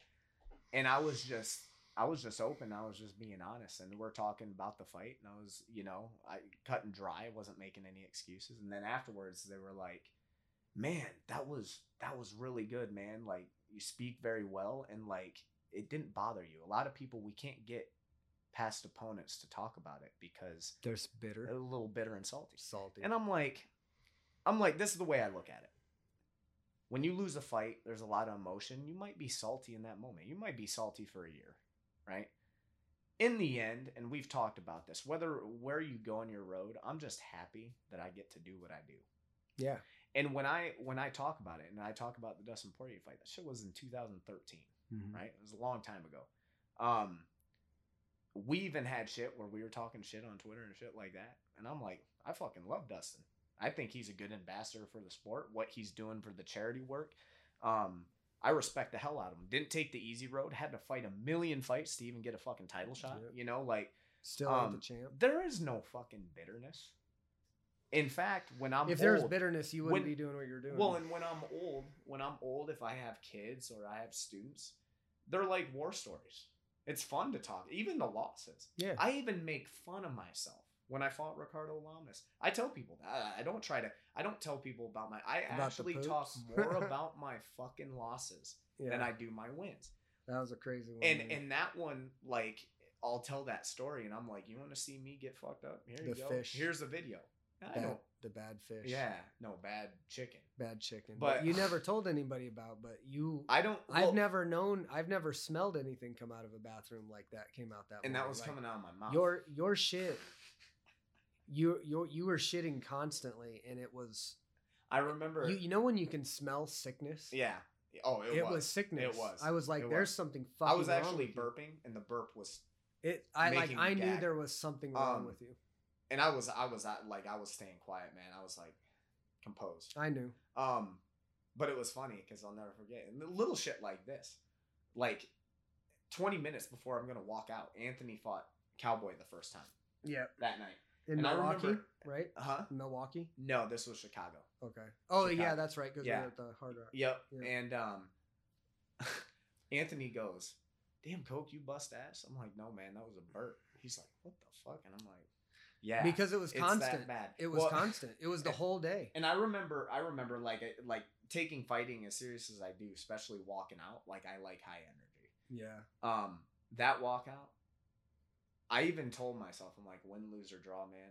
I'm not even worried about winning. Like, don't shit your pants. Don't shit your pants. I'm wearing white spandex on Fox, like Channel 8 Fox. That was like an outlet. That like, was the. I'll tell you what. Like for one of your fights, I've never felt so much dread going out, and I didn't tell you this at the time, but I knew exactly how you felt. And that day when you woke up and you opened up the bathroom and came out, and I smelled that smell, and then you burped and I smelled that smell, I'm like, we're fucked. Sounds good.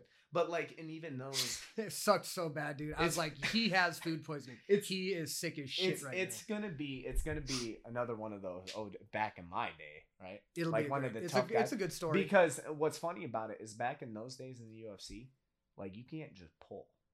No. Like I could say I have food poisoning. They would have been so fucking mad. Main card, title contender fight.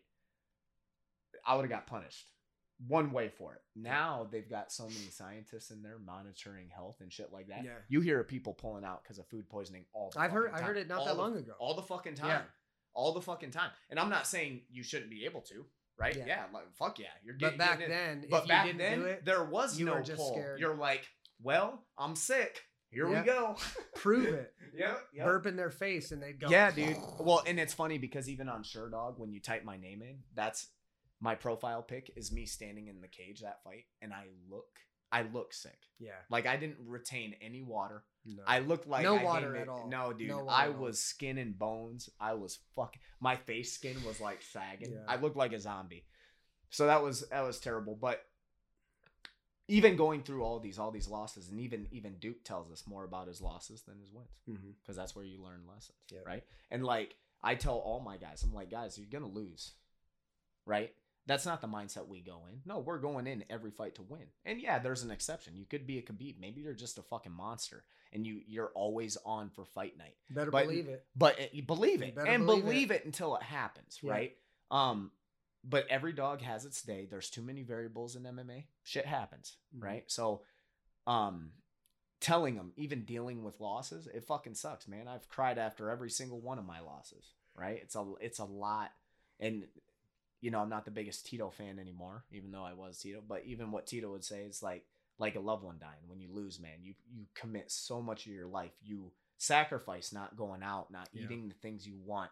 Your mind is constantly occupied with the thought of you stepping in for 15 minutes for months. That's all your mind is on. So like when you lose and you come up short, it's fucking terrible. But that's what I love about this game, man. Like you can win and you feel great, and you lose, but it's you feel right. Like it's like you've done something that a lot of people don't do. And even in the losses, man, like I've told myself, like, even when I was undefeated, like, I'm not going to lose. That's it, right? Like, I'm the shit. Nobody's even come close to fucking touching me. Mm-hmm.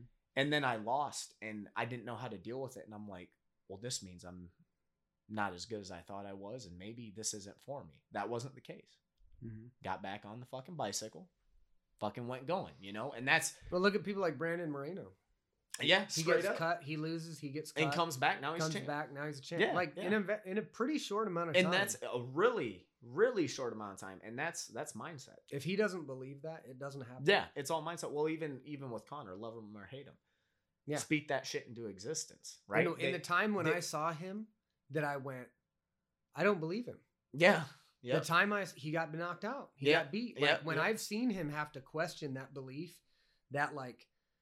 That's the thing that I enjoyed so much about watching Conor compete, is I really believed him. Like, this motherfucker really believes every word he said. And then he would go do it, and I would go, look at that. That's manifest destiny. That's an awesome thing to see. But then when I saw him against Poirier, I went, this looks like a rich guy that can fight. Yeah. You know what I mean? Uh-huh. But the way he was conducting himself in the pre-fight stuff, with not bravado, with not this flair, it made me go, maybe you're not as hungry anymore. Yeah. You know what I mean? And Yep. that's in his position. That's understandable. Yeah. Yeah. But the team that you're bringing up right now, I feel like they're a part of a really good system, and they have a lot of respect for their coaches. They listen to their coaches. They get out of hand like any group does. Mm-hmm. But that culmination of all that experience you have now, you're concentrating that and diluting that into a message for kids that are like you. Yeah. That didn't have it. That don't. Yeah. We had to figure out a lot of this stuff on our own. And Yep. like, Mistakes. the shit that I've learned just in the last 5 or 6 years in the way that my game has changed in jiu-jitsu is mind blowing. And I've just relegated myself to the understanding, as I'm sure you have, that there is no mountaintop. Nope. There's just a constant slow progression of improvement in efficiency, and that is it. Yeah. And if you can take, and this is what these guys are paying for, if you can take what we've done in the last 25 years and concentrate it into an hour lesson, and you're paying $7 or $10 for it, it's a fucking steal. It's a steal. Because if you don't pay that $10 a lesson for that, it'll take you fucking years if you ever get there. Well, and I try to tell people, and I never got it. And like the concept of money, like it seems like a lot, like $100 for an hour session. Shit, right? dude. Till you have a daughter that dances or does some shit. Right. But it's crazy because even to me, I'm like, yeah, that's pricey. And I'd see people post those prices. I'm like, anybody do these? Now, I do my monthly rate, and like I said, even what I should get paid, it's not what I should get paid. But I love doing it. Yeah. Like I don't mind. I'm making money. I can live, and I get to do something I love. I'll count my fucking blessings. Well, that's what I tell people. You know what I'm like, saying? there might not be a huge amount of money in the industry, but when I take myself all the way back to when I was a kid, and mom was going, just do what you love to do. Wake up every morning and do what you love to do, because then you'll really be rich. Yeah. Wealth is one thing, and rich is something else. And rich is quality of life. And there are a inordinate, unhealthy amount of people our age, older maybe even, that go to job 9 to 5. They work 8 hours a day. Let's say it what it is. They're somebody's bitch. Yeah, straight up. They get paid. They get reimbursed for the tasks that they do.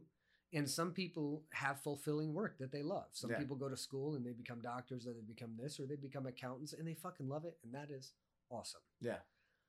But as we've talked about, that is not most of the time what happens. Most of the time, it's people that are just sitting here for 40 hours doing remedial tasks for some company and getting paid some very low wage for it.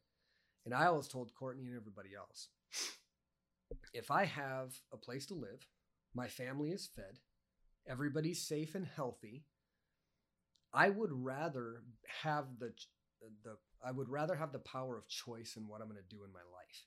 Yeah. And if that means that I'm going to go out and pick up rags off of a floor and bring them back and wash them and not get paid hourly for it, but be able to do my life the way I want to, fine. Yep.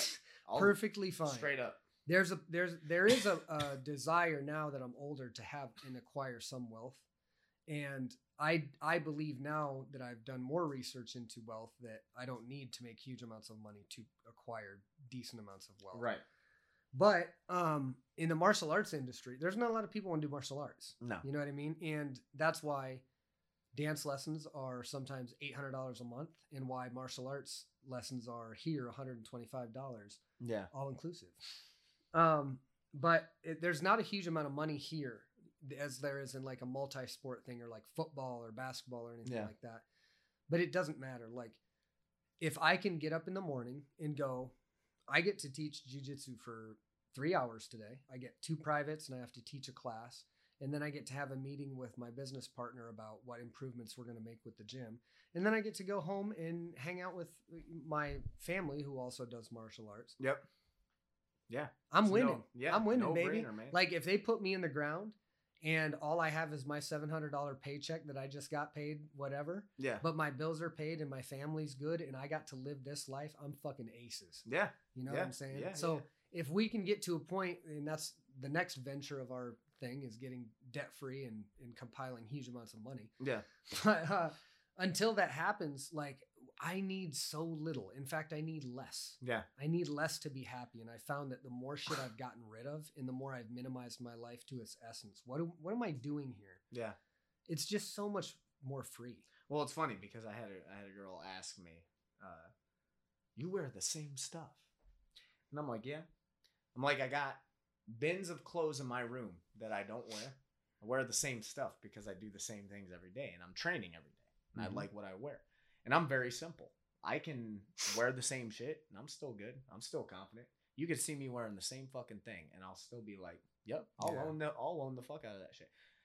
I think like with wealth, it's a lot of like, this goes back to mentality. I think it's insecurities people have.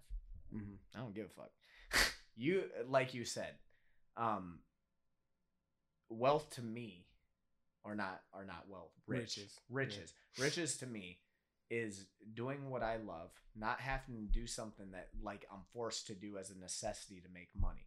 Mm-hmm. I make money doing shit that I'm good at, that I love to do. Mm-hmm. I'm in a very blessed position, right? Yeah. Especially self-made, even with the USADA thing, and even taking a seat back from fighting, right?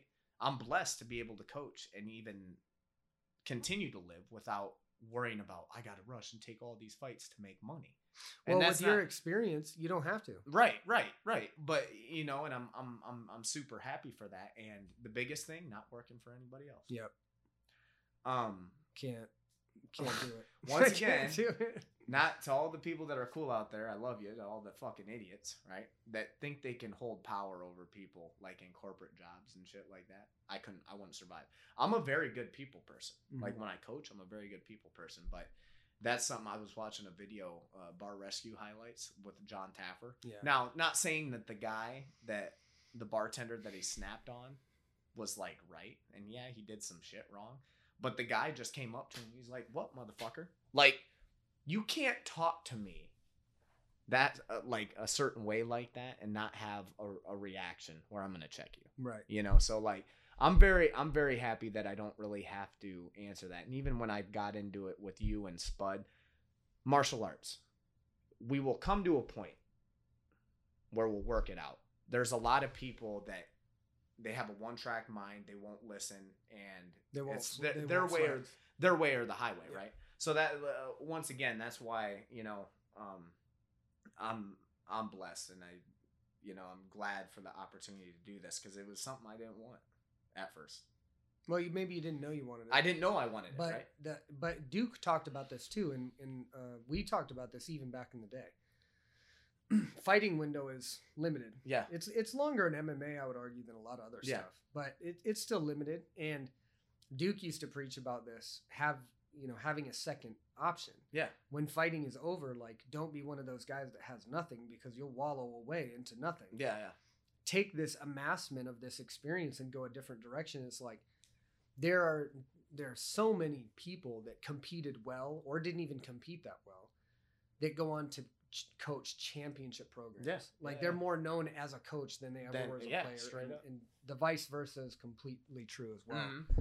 But it's nice to be in our situation because we're where we wanted to be in the beginning, which was able to make a living doing what we love to do. Yeah. We don't have to go like it's always a grind. Teaching is exhausting. Yeah. If you teach class after class after class for years, there's times where you're like, fuck. No, there are times I'm like, and even Spud will come up, you need a break, man, just take a day. And I'm like, no, we'll keep going. And I have those days. There's days that I don't want to teach, but I do realize that after I'm done teaching, I feel a lot better about it. Yeah, just like training. Yeah, it's the same thing, just going and doing it. And then on top of it, I've gotten investment. And I've even, not to make myself sound like a saint, right? But what I should charge for private lessons should be way more, right? But I know and it's going up. Yeah, and I know, and it is going up. But I know our market, and I know how small martial arts is, especially in Iowa. And I want to make some money, and I also want to be active. So, I'll take that hit. And I even told a couple of my students, the prices are going up, but I'm going to grandfather you guys here. One, they're young. Not gonna have a bunch of money just sitting around, and they've committed a lot. And two, they've committed a lot, and they want to fight. Mm-hmm. I'm putting an investment in them, right? I'm not just teaching them to make money or make money myself. I'm teaching them in the hopes that they carry on and have a successful fighting career. Right. You know, so I feel like being able to make money, but then also having people reach goals and do some badass shit is fucking awesome. I'm not just putting people through a workout to get them in shape for summer, right? Like that shit gets boring. Like, okay, go do this.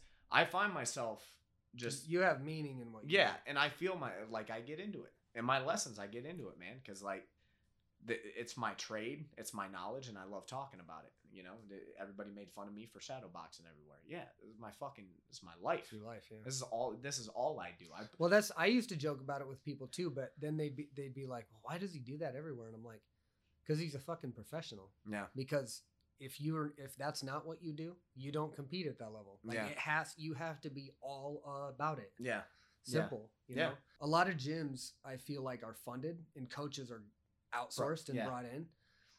Every once in a while there's an organically grown gym of a few, but like doesn't happen. It doesn't happen very much where multiple martial artists with decades and decades of experience are actively training and coaching at the same time. Yeah. You know, and I feel like it's really nice and it's fulfilling for me because I feel like as a gym, we're getting to a point where people are like, oh, you're hard drive. Like, I know who you guys are. And I'm like, that's awesome. I still have the mentality that we're basement fighters. Yeah. Like nobody knows who we are. But now we're getting to that point where we talked about when we were younger, like imagine when we're so good and so sought after that we can charge to do this. Yeah. Well, we're there now. Yeah. We're at a point now where, you know, you could take the accomplishments in your career and walk off and do your own thing and start your own business. Mm-hmm. But what's great about this gym is, I know, everybody that's a part of it knows that while we could do that, it'd be better if we stick together. Yeah. Especially in a limited market. If we can combine our talents and reach out, there might come a time when you're like, you know, I've got my own ambitions now and I want to do this. Yeah. But right now, this whole gym is kind of like the culture in here is different. Yeah. Well, and it's a hard thing. It's a hard recipe to cook up. You can't cook it up. Yeah. You have to culminate it for like fucking 20 years. Yeah. And that's what it came to. And that's the advantage our students have. Yeah. Straight up.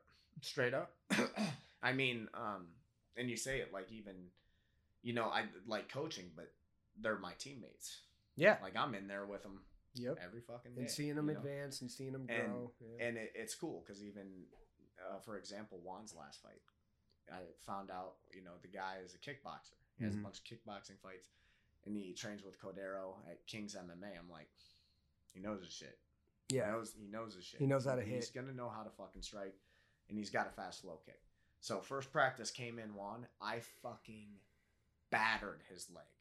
And I told him, like, and he was getting down like, fuck, man, I need to check. And I go, okay, Juan. Glass half full. Think about this. I'm going pretty much as hard as I can. This guy isn't me. No. You're going to go in there and you're going to go, okay, he trains at a good camp. This isn't Eric, right? He went in there. Dude didn't land shit other than a right hand. No low kicks. That was the guy's game. Actually, Juan out-kicked the guy, you know? So, like, having that tool, having that mental edge of, you know, having someone with so much experience training with you will make your confidence when you're going against somebody that's trying to be an up-and-comer. Oh, yeah. It'll shine. And I've seen that with Juan. Even in that fight, he had a terrible weight cut, and he head kicked that dude. Yeah. Right? Followed up with good fundamentals, just didn't take damage, set up the shot, fucking did it. You know? Confidence comes from preparedness. Yep. Confidence, technique, you put that together. That's Conor McGregor. Yep. Conor McGregor is athletic, but he's way more technical than he is athletic. Yeah. He's a technician and he's confident as fuck. That's literally his two strongest attributes. Yeah. And you throw some good timing in there. Look where he's at. Yep. You know? So. All right, brother. Well, it's been good catching up with you. I don't know how much time we got in this one. I don't think it was a 3-hour one. It wasn't as long. You never know. Yeah. It was good talking to you. Hopefully this cleared the air for people about this, for you at least, and they have a little bit more clear idea. And hopefully this type of thing doesn't happen in the future because, like, I feel like you're dealing with it really well. I feel like a lot of other people wouldn't deal with it as well, and they shouldn't. Yeah. It's bullshit. Like there should be a more clear and concise way to make sure that people that are dirty and people that are clean, and you are not dirty. You know what I mean? And if you were dirty and you, like I said, at this point, there'd be no reason we couldn't just say, hey, you know what? Yep, I was hurt and I was taking it for this. We weren't. Like you're clean. It's like, this is bullshit. I haven't fought for 2 years and I'm retired. Why the fuck wouldn't I just say it? Yeah, right. Yeah, exactly. So well, my contract with the UFC is up and I decided I'm retired. So yeah, I wanted to get really big and swole. So I took some roids. Well, you know what? This does open up as the opportunity for something that I think would be really cool. And hopefully it comes to pass. But you've always wanted to fight in Japan. Yeah. And Japan, you know, of course, is a mecca for martial arts. And so it'd be a really awesome opportunity if somebody picked you up to head across and fight in a ring. Fighting in one. If they had pride rules. Fighting in one. You know, and it, like at this time in my career, like it's crazy how your mind, like it shifts. You adapt to your situations. I know me, everybody says, yeah, you're so young in prime. And I feel like I'm in my prime, but I've been fighting since I was 16 years old. Yeah. My body has taken a fucking toll. You know, both my elbows, my wrists. And I think you've done pretty good. And you know, like a lot of people, you've had some injuries and you've had shit come up, but like your overall health is maintaining. I'm maintaining pretty well.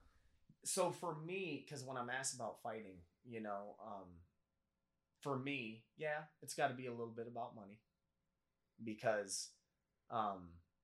It's time. You know, it's time. Yeah. It's time, and I've paid my dues. I've been in this game for so fucking long, so I'm not taking chump change. If I'm gonna do it, I'm gonna do it, and that you're gonna get a commitment out of me. Like I'm gonna be there to fucking fight, but also like bucket list things.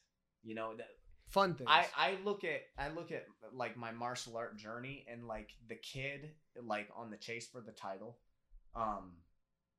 that's kind of fading, and not necessarily in a bad way.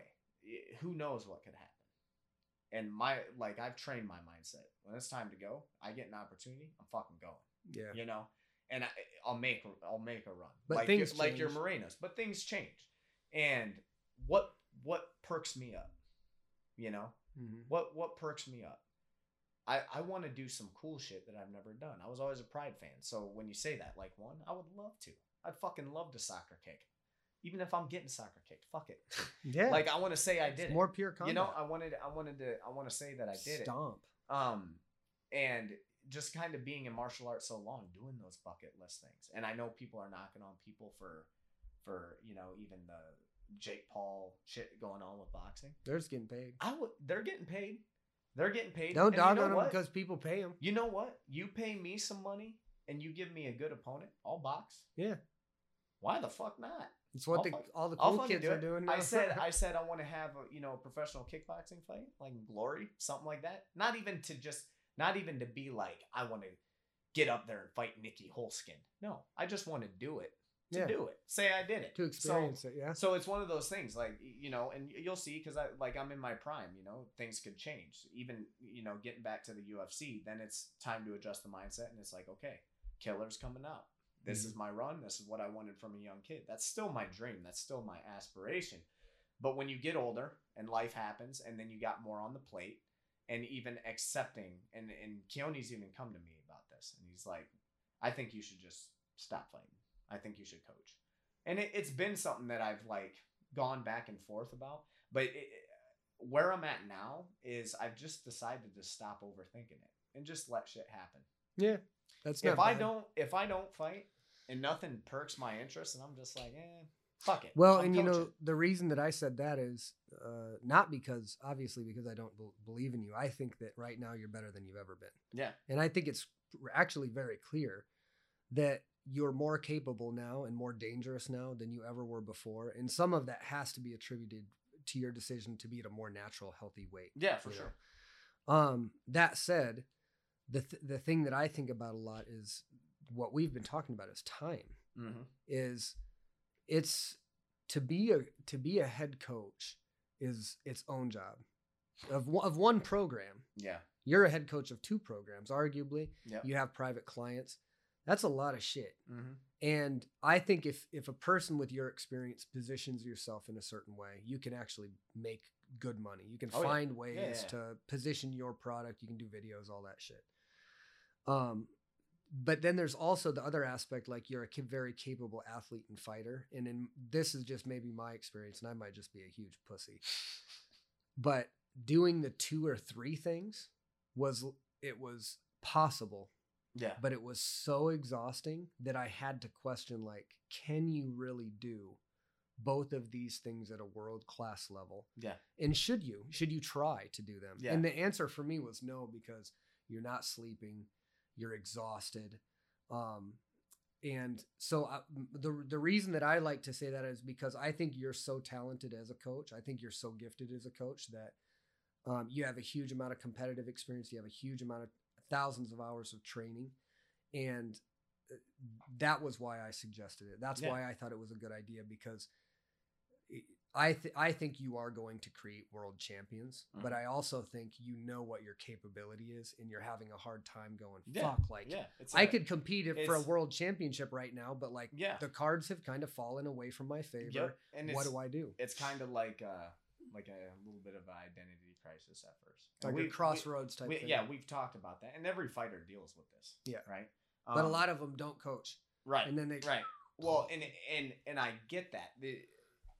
The only thing I see a little different, like I said, and even getting tired, and this is a full-time job, and man, if I'm not doing this private, I'm getting bag work and shit like that. Yeah. But like, it's crazy because I was thinking about it last month, and I'm like, how much my confidence has risen. Yeah, from coaching. It's almost like, even with the USADA thing, it's like kind of pressure. Like, dealing with that it pisses me off, but pressure is kind of off my back. Being a free agent, right? I'm not competing. I was just about to say I'm not competing to keep my job. I'm not, trying to focus all on hunting for a world title. And at this point, I have a little bit more clarity, and I have more confidence that if I just go fight, I'm gonna fuck somebody up. You're more free at this point than you've been in a long time. I feel like, even stress-wise, I've, even meditating and unwinding my mind, I feel a lot clearer, and it's my performance, even in the gym. I feel so much way fucking better. And like, it was always something I used to, because as a young kid, it was easy transition for me. I was an angry kid, so it translated into fighting really, really easily. The older you get, you can't fight that way. Yeah. Can't fight that way. You got to find, and me and Duke talked about this, you got to kind of play with your mind in little ways. It's crazy. And I always used to think, like, sports psychologists, who the fuck needs that? Same. No, it's crazy. Yeah, your mind can be your biggest enemy. Yeah, it's a fucking crazy ass thing. So like, I'm just happy where I'm at now, and I'm not in a fucking rush. I was thinking, like, even beginning of the year, man, I'm not gonna have much of a career left. And then I thought about, would you really hate it if you didn't fight? And I really couldn't come up with an answer. And I'm like, man, I love competing and I love fighting and I want to. But if I just did what I'm doing now, I'm loving my life. Yeah. Coaching, teaching, going to fights, and preparing these guys for war. That's that identity crisis thing that you talk about, because at some point, a fighter that's serious about this can't see themselves not fighting. And then they get to a point in their career where they kind of can. Yeah. And they can go, well, I don't need to fight to validate myself anymore. Like, I know what I'm capable of. And then you go, well, do I even want to? And then you have this big fucking crisis in your mind about what you should do. I did this for years and years and years. Well, my team wants to see me compete. Should I fight, or should I start the gym, or should I do this, or should I do that? Yep. And I had just a moment of clarity where, when I really did it, I kind of set my ego aside, and I went, what do I got on a plate for time? Yeah. I got like a pizza pie of time. Yeah. And I've got some very important things in my life. And this was before I like talked about core values or any of that shit. Yeah. And I was like, okay, what's important in my life? Well, my family's important. And the gym. I want to build Hard Drive into a successful, well-known business with all this opportunity we never had. Yeah. And do I, like, when it comes down to legacy shit, when it comes down to mastery or attainment of the highest level, whatever, do you have time to be a masterful and amazing parent, to be a masterful business owner, head coach, whatever, of this gym, and a masterful fighter? And the answer was very simple. No. Yeah. You don't.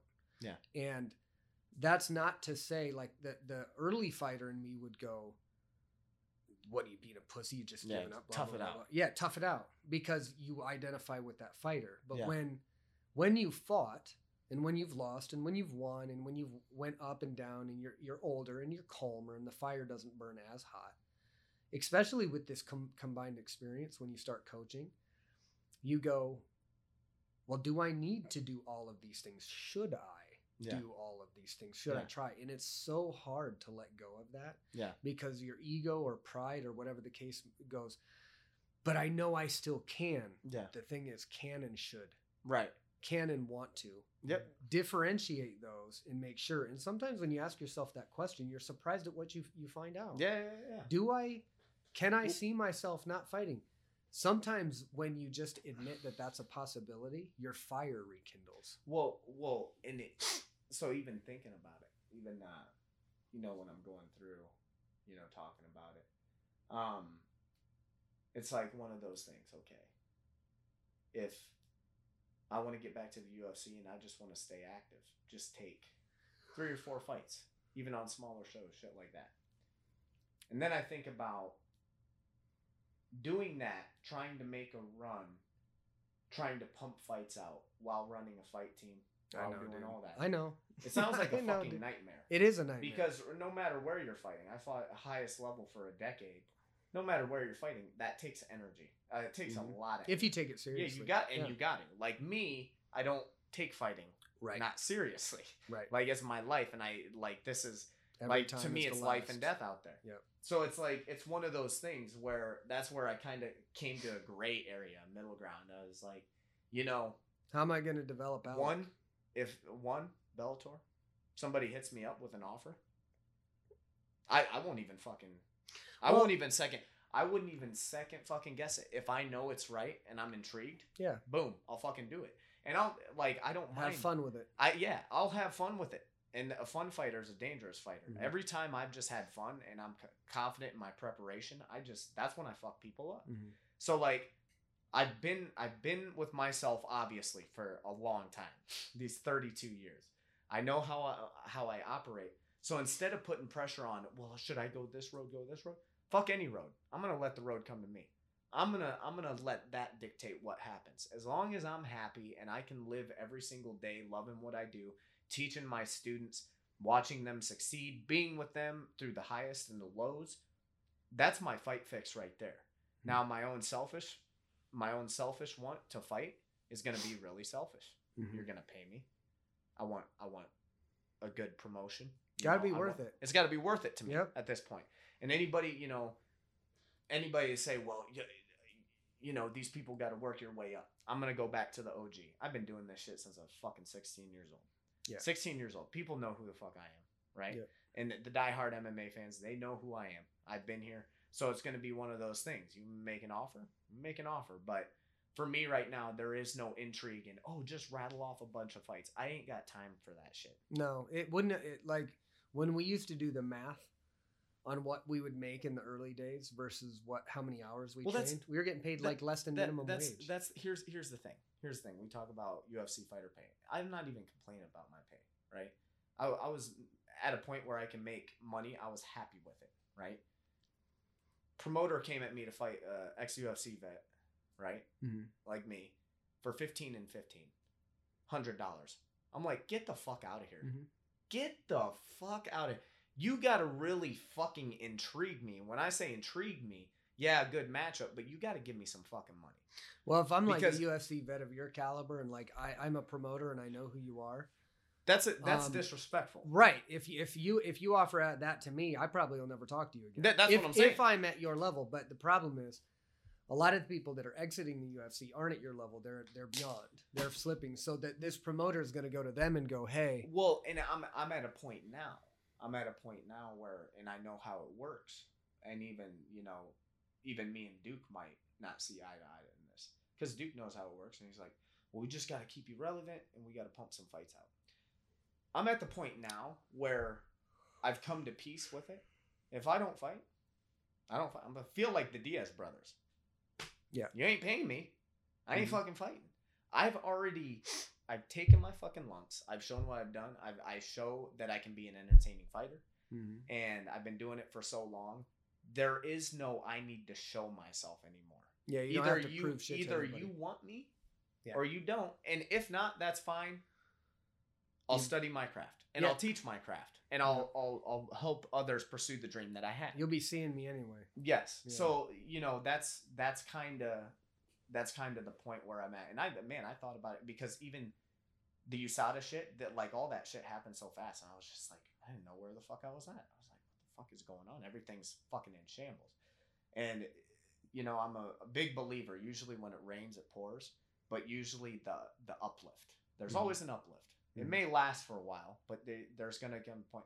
And it's not that anything crazy happened that like changed my life, like in a state where I got this fight offer or this, that, and the other. But I dealt with so much bad shit at one time. I had to deal with it, like mentally by myself, and it put me in a funk for a while.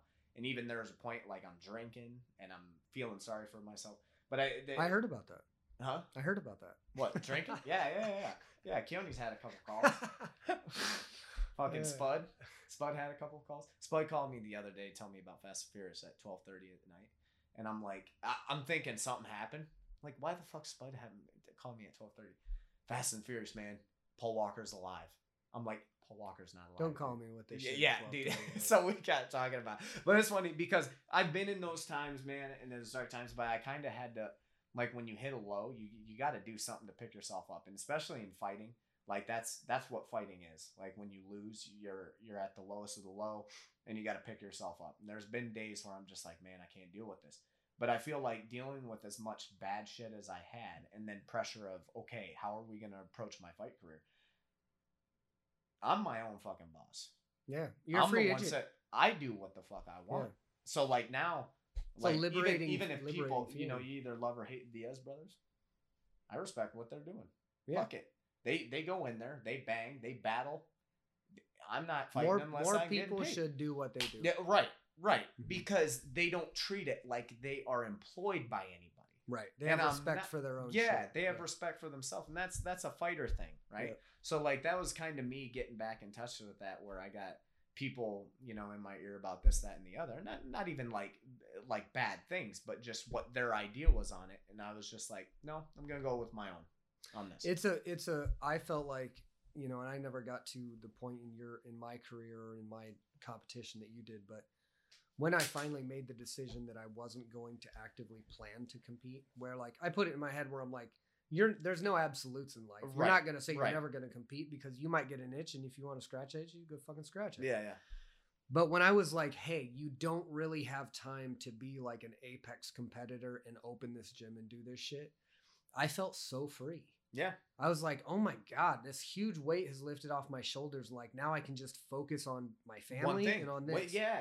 You take something out of it. I think that, it's better for mental health, but B, it puts you in a position where you can operate. If the call comes, you can operate on a very high level because you're not, I feel like fighters take this shit sometimes way too seriously, especially when they have your experience level. They should just be going and having fun and letting their fucking habits fly. But to be in a position in your life where you're at right now, where you can go, hey, if I never compete again, I can coach world champions. I can coach successful people. I'm still a martial artist. I got my fix. I'm still improving as a martial artist, and I get paid to do what I want, and I'm basically my own boss. Yeah, I get to set my shit the way I want to set it. Yep. There are people that would die for that. Just for that opportunity. Yeah. Well, and I mean, and that's exactly where I'm at. And fighting is there's a reason why it's a very selfish sport for a reason. Yeah. Because it takes a lot of fucking energy. It takes energy just knowing you have a fucking fight. People are going to try and kill you. Right? Yeah. It ain't a fucking joke. So like, it's one of those things now, like me, I'll stay ready. I'm training every fucking day. Martial arts always. Yeah. Ready. I'm training every fucking day, and like, I'm not taking any time off. So like, if that offer arises, something intrigues me. And it will. It'll that's what I'm saying. But I feel way better, and I don't want to put pressure on myself worrying about a fight while I'm training and shit like that. Just fucking all right, let's do it. Yeah. Like it's I like the bucket list thing that you said. Like now it has to be interesting for me, not just a fight. And it does it like I said. what the fuck do I have to prove to you? Right? Nobody. And well, here's what people want. People like you and me, any artist at the higher levels of their craft, what they really want, it's not fame, it's not riches, it's not wealth. This is something I learned about and read about luckily early. It's the respect of their peers. Yeah. Who their peers are. When we were younger, we were our peers, and our idols were people like Pat Miletich and this person, the people that were there and doing it where we wanted to be. Well, I have their respect. Yeah. They know what I've accomplished. Yeah. They know through the products of the gym. They know through your competition what you've done. Mm-hmm. I think as younger fighters, you have everything to prove to yourself. Yes. And then when you get to the end of the road or to the end of competition where you've gotten a lot out of competition and you've tested yourself and you've proven it to it, you have a hard time shutting that off because you think people still think that you need to prove yourself. Yeah. Like you always need to prove, but really proving yourself is just still being a martial artist. Well, and it's at a point now, like, even talking to Duke about it, like the fight game is vicious because you win a fight, you're cool for a week, and then it's who's next. Yep. Right? So like, and it is like that. And I've lived my life like that through my 20s, my teens, all the way through proving myself. It comes to a point where being tough-headed, fuck it, I'm gonna keep going, I'm gonna keep doing this. And then when you sit back and think about it, and I'm like, what the fuck do I owe you guys? I'm doing this. I'm like, and I know what I'm capable of. I know so many people. I know people still in the UFC. I know people in PFL. I know people in Bellator. That I got all their fucking respect. I've trained with them. People in your industry know. They know. They know what the fucking deal is. So it's like, it's one of those things like, what? I got to prove to Joe fucking Schmo? Yeah. Right? And even, like I said, not even a slight. I got to prove to Dana White? No. I'm the fucking fighter. And you don't have to prove that to any of those. That's what I'm saying. It's hard to admit that to yourself. And I think there's a lot of fighters. I need to do this. I need to do this to prove that. No, I don't need to prove shit to anybody. I've done that. Like I said, I've taken my lumps. I've done that. I've done that for fucking since I was 16 years old. I've been doing nothing but trying to prove, right? Trying to prove. Now it's at a point where like I know who I am. Okay, you don't want me or you don't want to pay the money? Cool. I'll go train these guys and I'll get them to the spot, and then we can negotiate, and I'll see you on the other side, on the flip, right? Yeah. And that's kind of where I'm at now, because the stress of like worrying about what people think and what I don't give a fuck. No, I really don't. And it comes with age, man. It really does. Yeah. And it's like, so nice when you get there where you're like, you were young, you're like, I don't want to not Diaz brothers. I should compete because people want to see me compete, and I think I should do this. But once you get older and you're just like, I know what the fuck I've done. I know who I am. I know what I'm capable of. I don't need to prove it to the boss man. I don't need to prove it to the masses. I don't need to prove it to my team. Yeah. I'm here. Yeah. When you get there, I think you're an equally dangerous opponent, but you're dangerous for different reasons. You're dangerous because you're so fucking proficient in what you do. Yeah. But it's really nice to get to that point. It's a struggle and it's difficult and it has its ups and downs and its dark time. But to get to a point in your life where you're like, I'm gonna prove shit to you. No, it's free. All the people that I really care about proving something to and getting their respect, they have my respect. Well, and that's the thing. Like even especially in this, because it's it's media. It's all over. Every kind of media platform it's on. So I mean that's why fighting is vicious, because it's constant. There is no breaks. Like you'll be praised, but you'll be scrutinized the next day. Mm-hmm. And it's freeing for me, because now fighting used to be legacy, right? Like I want to be one of the best and I want people to remember me. The more bitter I get in my old age, now it ain't even about that. I don't give a fuck what anybody else thinks. If I fight, it's because I want to fight. Mm-hmm. I want to. Well, that's something I want to do myself, because it's something that I'm super passionate about, and it's beautiful. Martial arts is beautiful. Fighting is beautiful. It's something I want to do. And this is something resonates with me, because we had this talk even when you said you wanted, or you think I should think about retiring, is the perfect way, winning in Dad's honor. Mm-hmm. And then you won that fight, and I won that fight, and right? I felt really great, and I felt awesome after that fight. but it's one of those things now, like what Dad would say, even dropping out of high school, like not him helping me out, helping me, train and do things even against Mom's word, and just saying, I just want you to do what you want to do. Don't do it for anybody else. Do it for yourself. Mm-hmm. And here I am now, and that's where I'm at. Yeah. I'm not dedicating any other fights to anybody else. This is for me. Like, I've dealt with stress. I've dealt with depression for so goddamn long, worried about this fight. Am I going to get this title fight? What do these people think about me? Everything. All that little shit. Now I'm at a point now where I just don't give a fuck. Like, and it's free. It's so much less stress. It's so much less stress. And it's even my last fight, I didn't have a lot of stress. I was like, because I felt Dad with me, and I was like, I'm just going to go have fun. I'm just going to go do this. Well, and the thing is, like, Dad's saying, do what you love to do.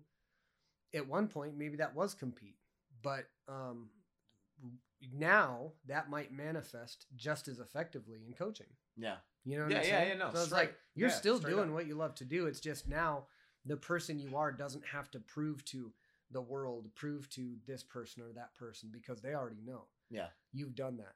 It's hard. I think it's hard for fighters because they don't get out of that mode. They never, so a lot of fighters never get to a point of self-realization where they're like, I don't give a fuck about this. Keep your belt. I know what I am. I know what I've accomplished. I know what I can do. If you want me, pay me the money. To be in that situation, I think a lot of fighters have a hard time seeing after that. Yeah. They look at, like, let's say the goal of the title. Yeah. And they go, that's it. And they don't think about what happens if you're a true martial artist. Mm-hmm. The journey ain't over after that. No. The journey might be just getting started in some other direction, but like it's what do you define your success as? And I think it was helpful for me to decide what direction I'm going to go when I started going, oh shit, like the gym itself is a success. Yeah. Creating a national champion or 2 national champions with nothing more than hard work and self-study. That's a success. Mm-hmm. Winning a fight for myself, that's a success too, but comparatively to the things that I was interested in being validated on, like business ownership and building a team, that was a tiny little thing. Like a win in a fight is like, who gives a shit? Yeah. A successful team is a bigger thing. Yeah. So it's like, how do we define this success? Well, a lot of fighters have a hard time identifying as any other way than I am a fighter. Yeah. I have a fight coming up and I won my last fight. Yeah. But in martial arts, there are so many different avenues to take. And I feel like if the only avenue that you take is I'm a fighter, I want to be a world champion, and that's all I can be, that itself is somewhat limiting. Yeah. You know what I mean? Like there has to be a point in time where, like, with anything, you get to a point in any craft and you go, I got to prove shit to you. Yeah. Like, I know what I've done. I've put the time in and I'm proud of it. And I don't need to fucking go out there and put it on display unless you're going to pay me to entertain motherfuckers. You know? So, yeah, I mean, just touching on that career, like because there are some people like, leave him alone. He retired. I didn't retire. I haven't retired, but it's not like a Eric Koch looking for this fight or this fight. Nope. If I get an offer or opportunity, short notice opportunity pops up, if it intrigues me, boom, I'll be there for it. But that way, day to day, less stress on my life. I can focus on training these guys, and I'm fighting for fun. I think if you look at it like that, you can coach and compete. Oh, straight up. I think if you're like, I'm a fighter and that's all I am, or I don't think that and then works. your coaching suffers. Yeah, but I think if you're in the fire and you're smart about it and you go, okay, I do have a fight camp, so like 3-4 weeks out, there's going to be some slight adjustments to my schedule, but like otherwise, if you're like, hey, I'm taking them as they come. If one offers me a fight, they're going to get a fireball at welterweight. Yeah. And I'm just going to have a good time with it, and I'm going to train my peeps, and that's it. Yeah.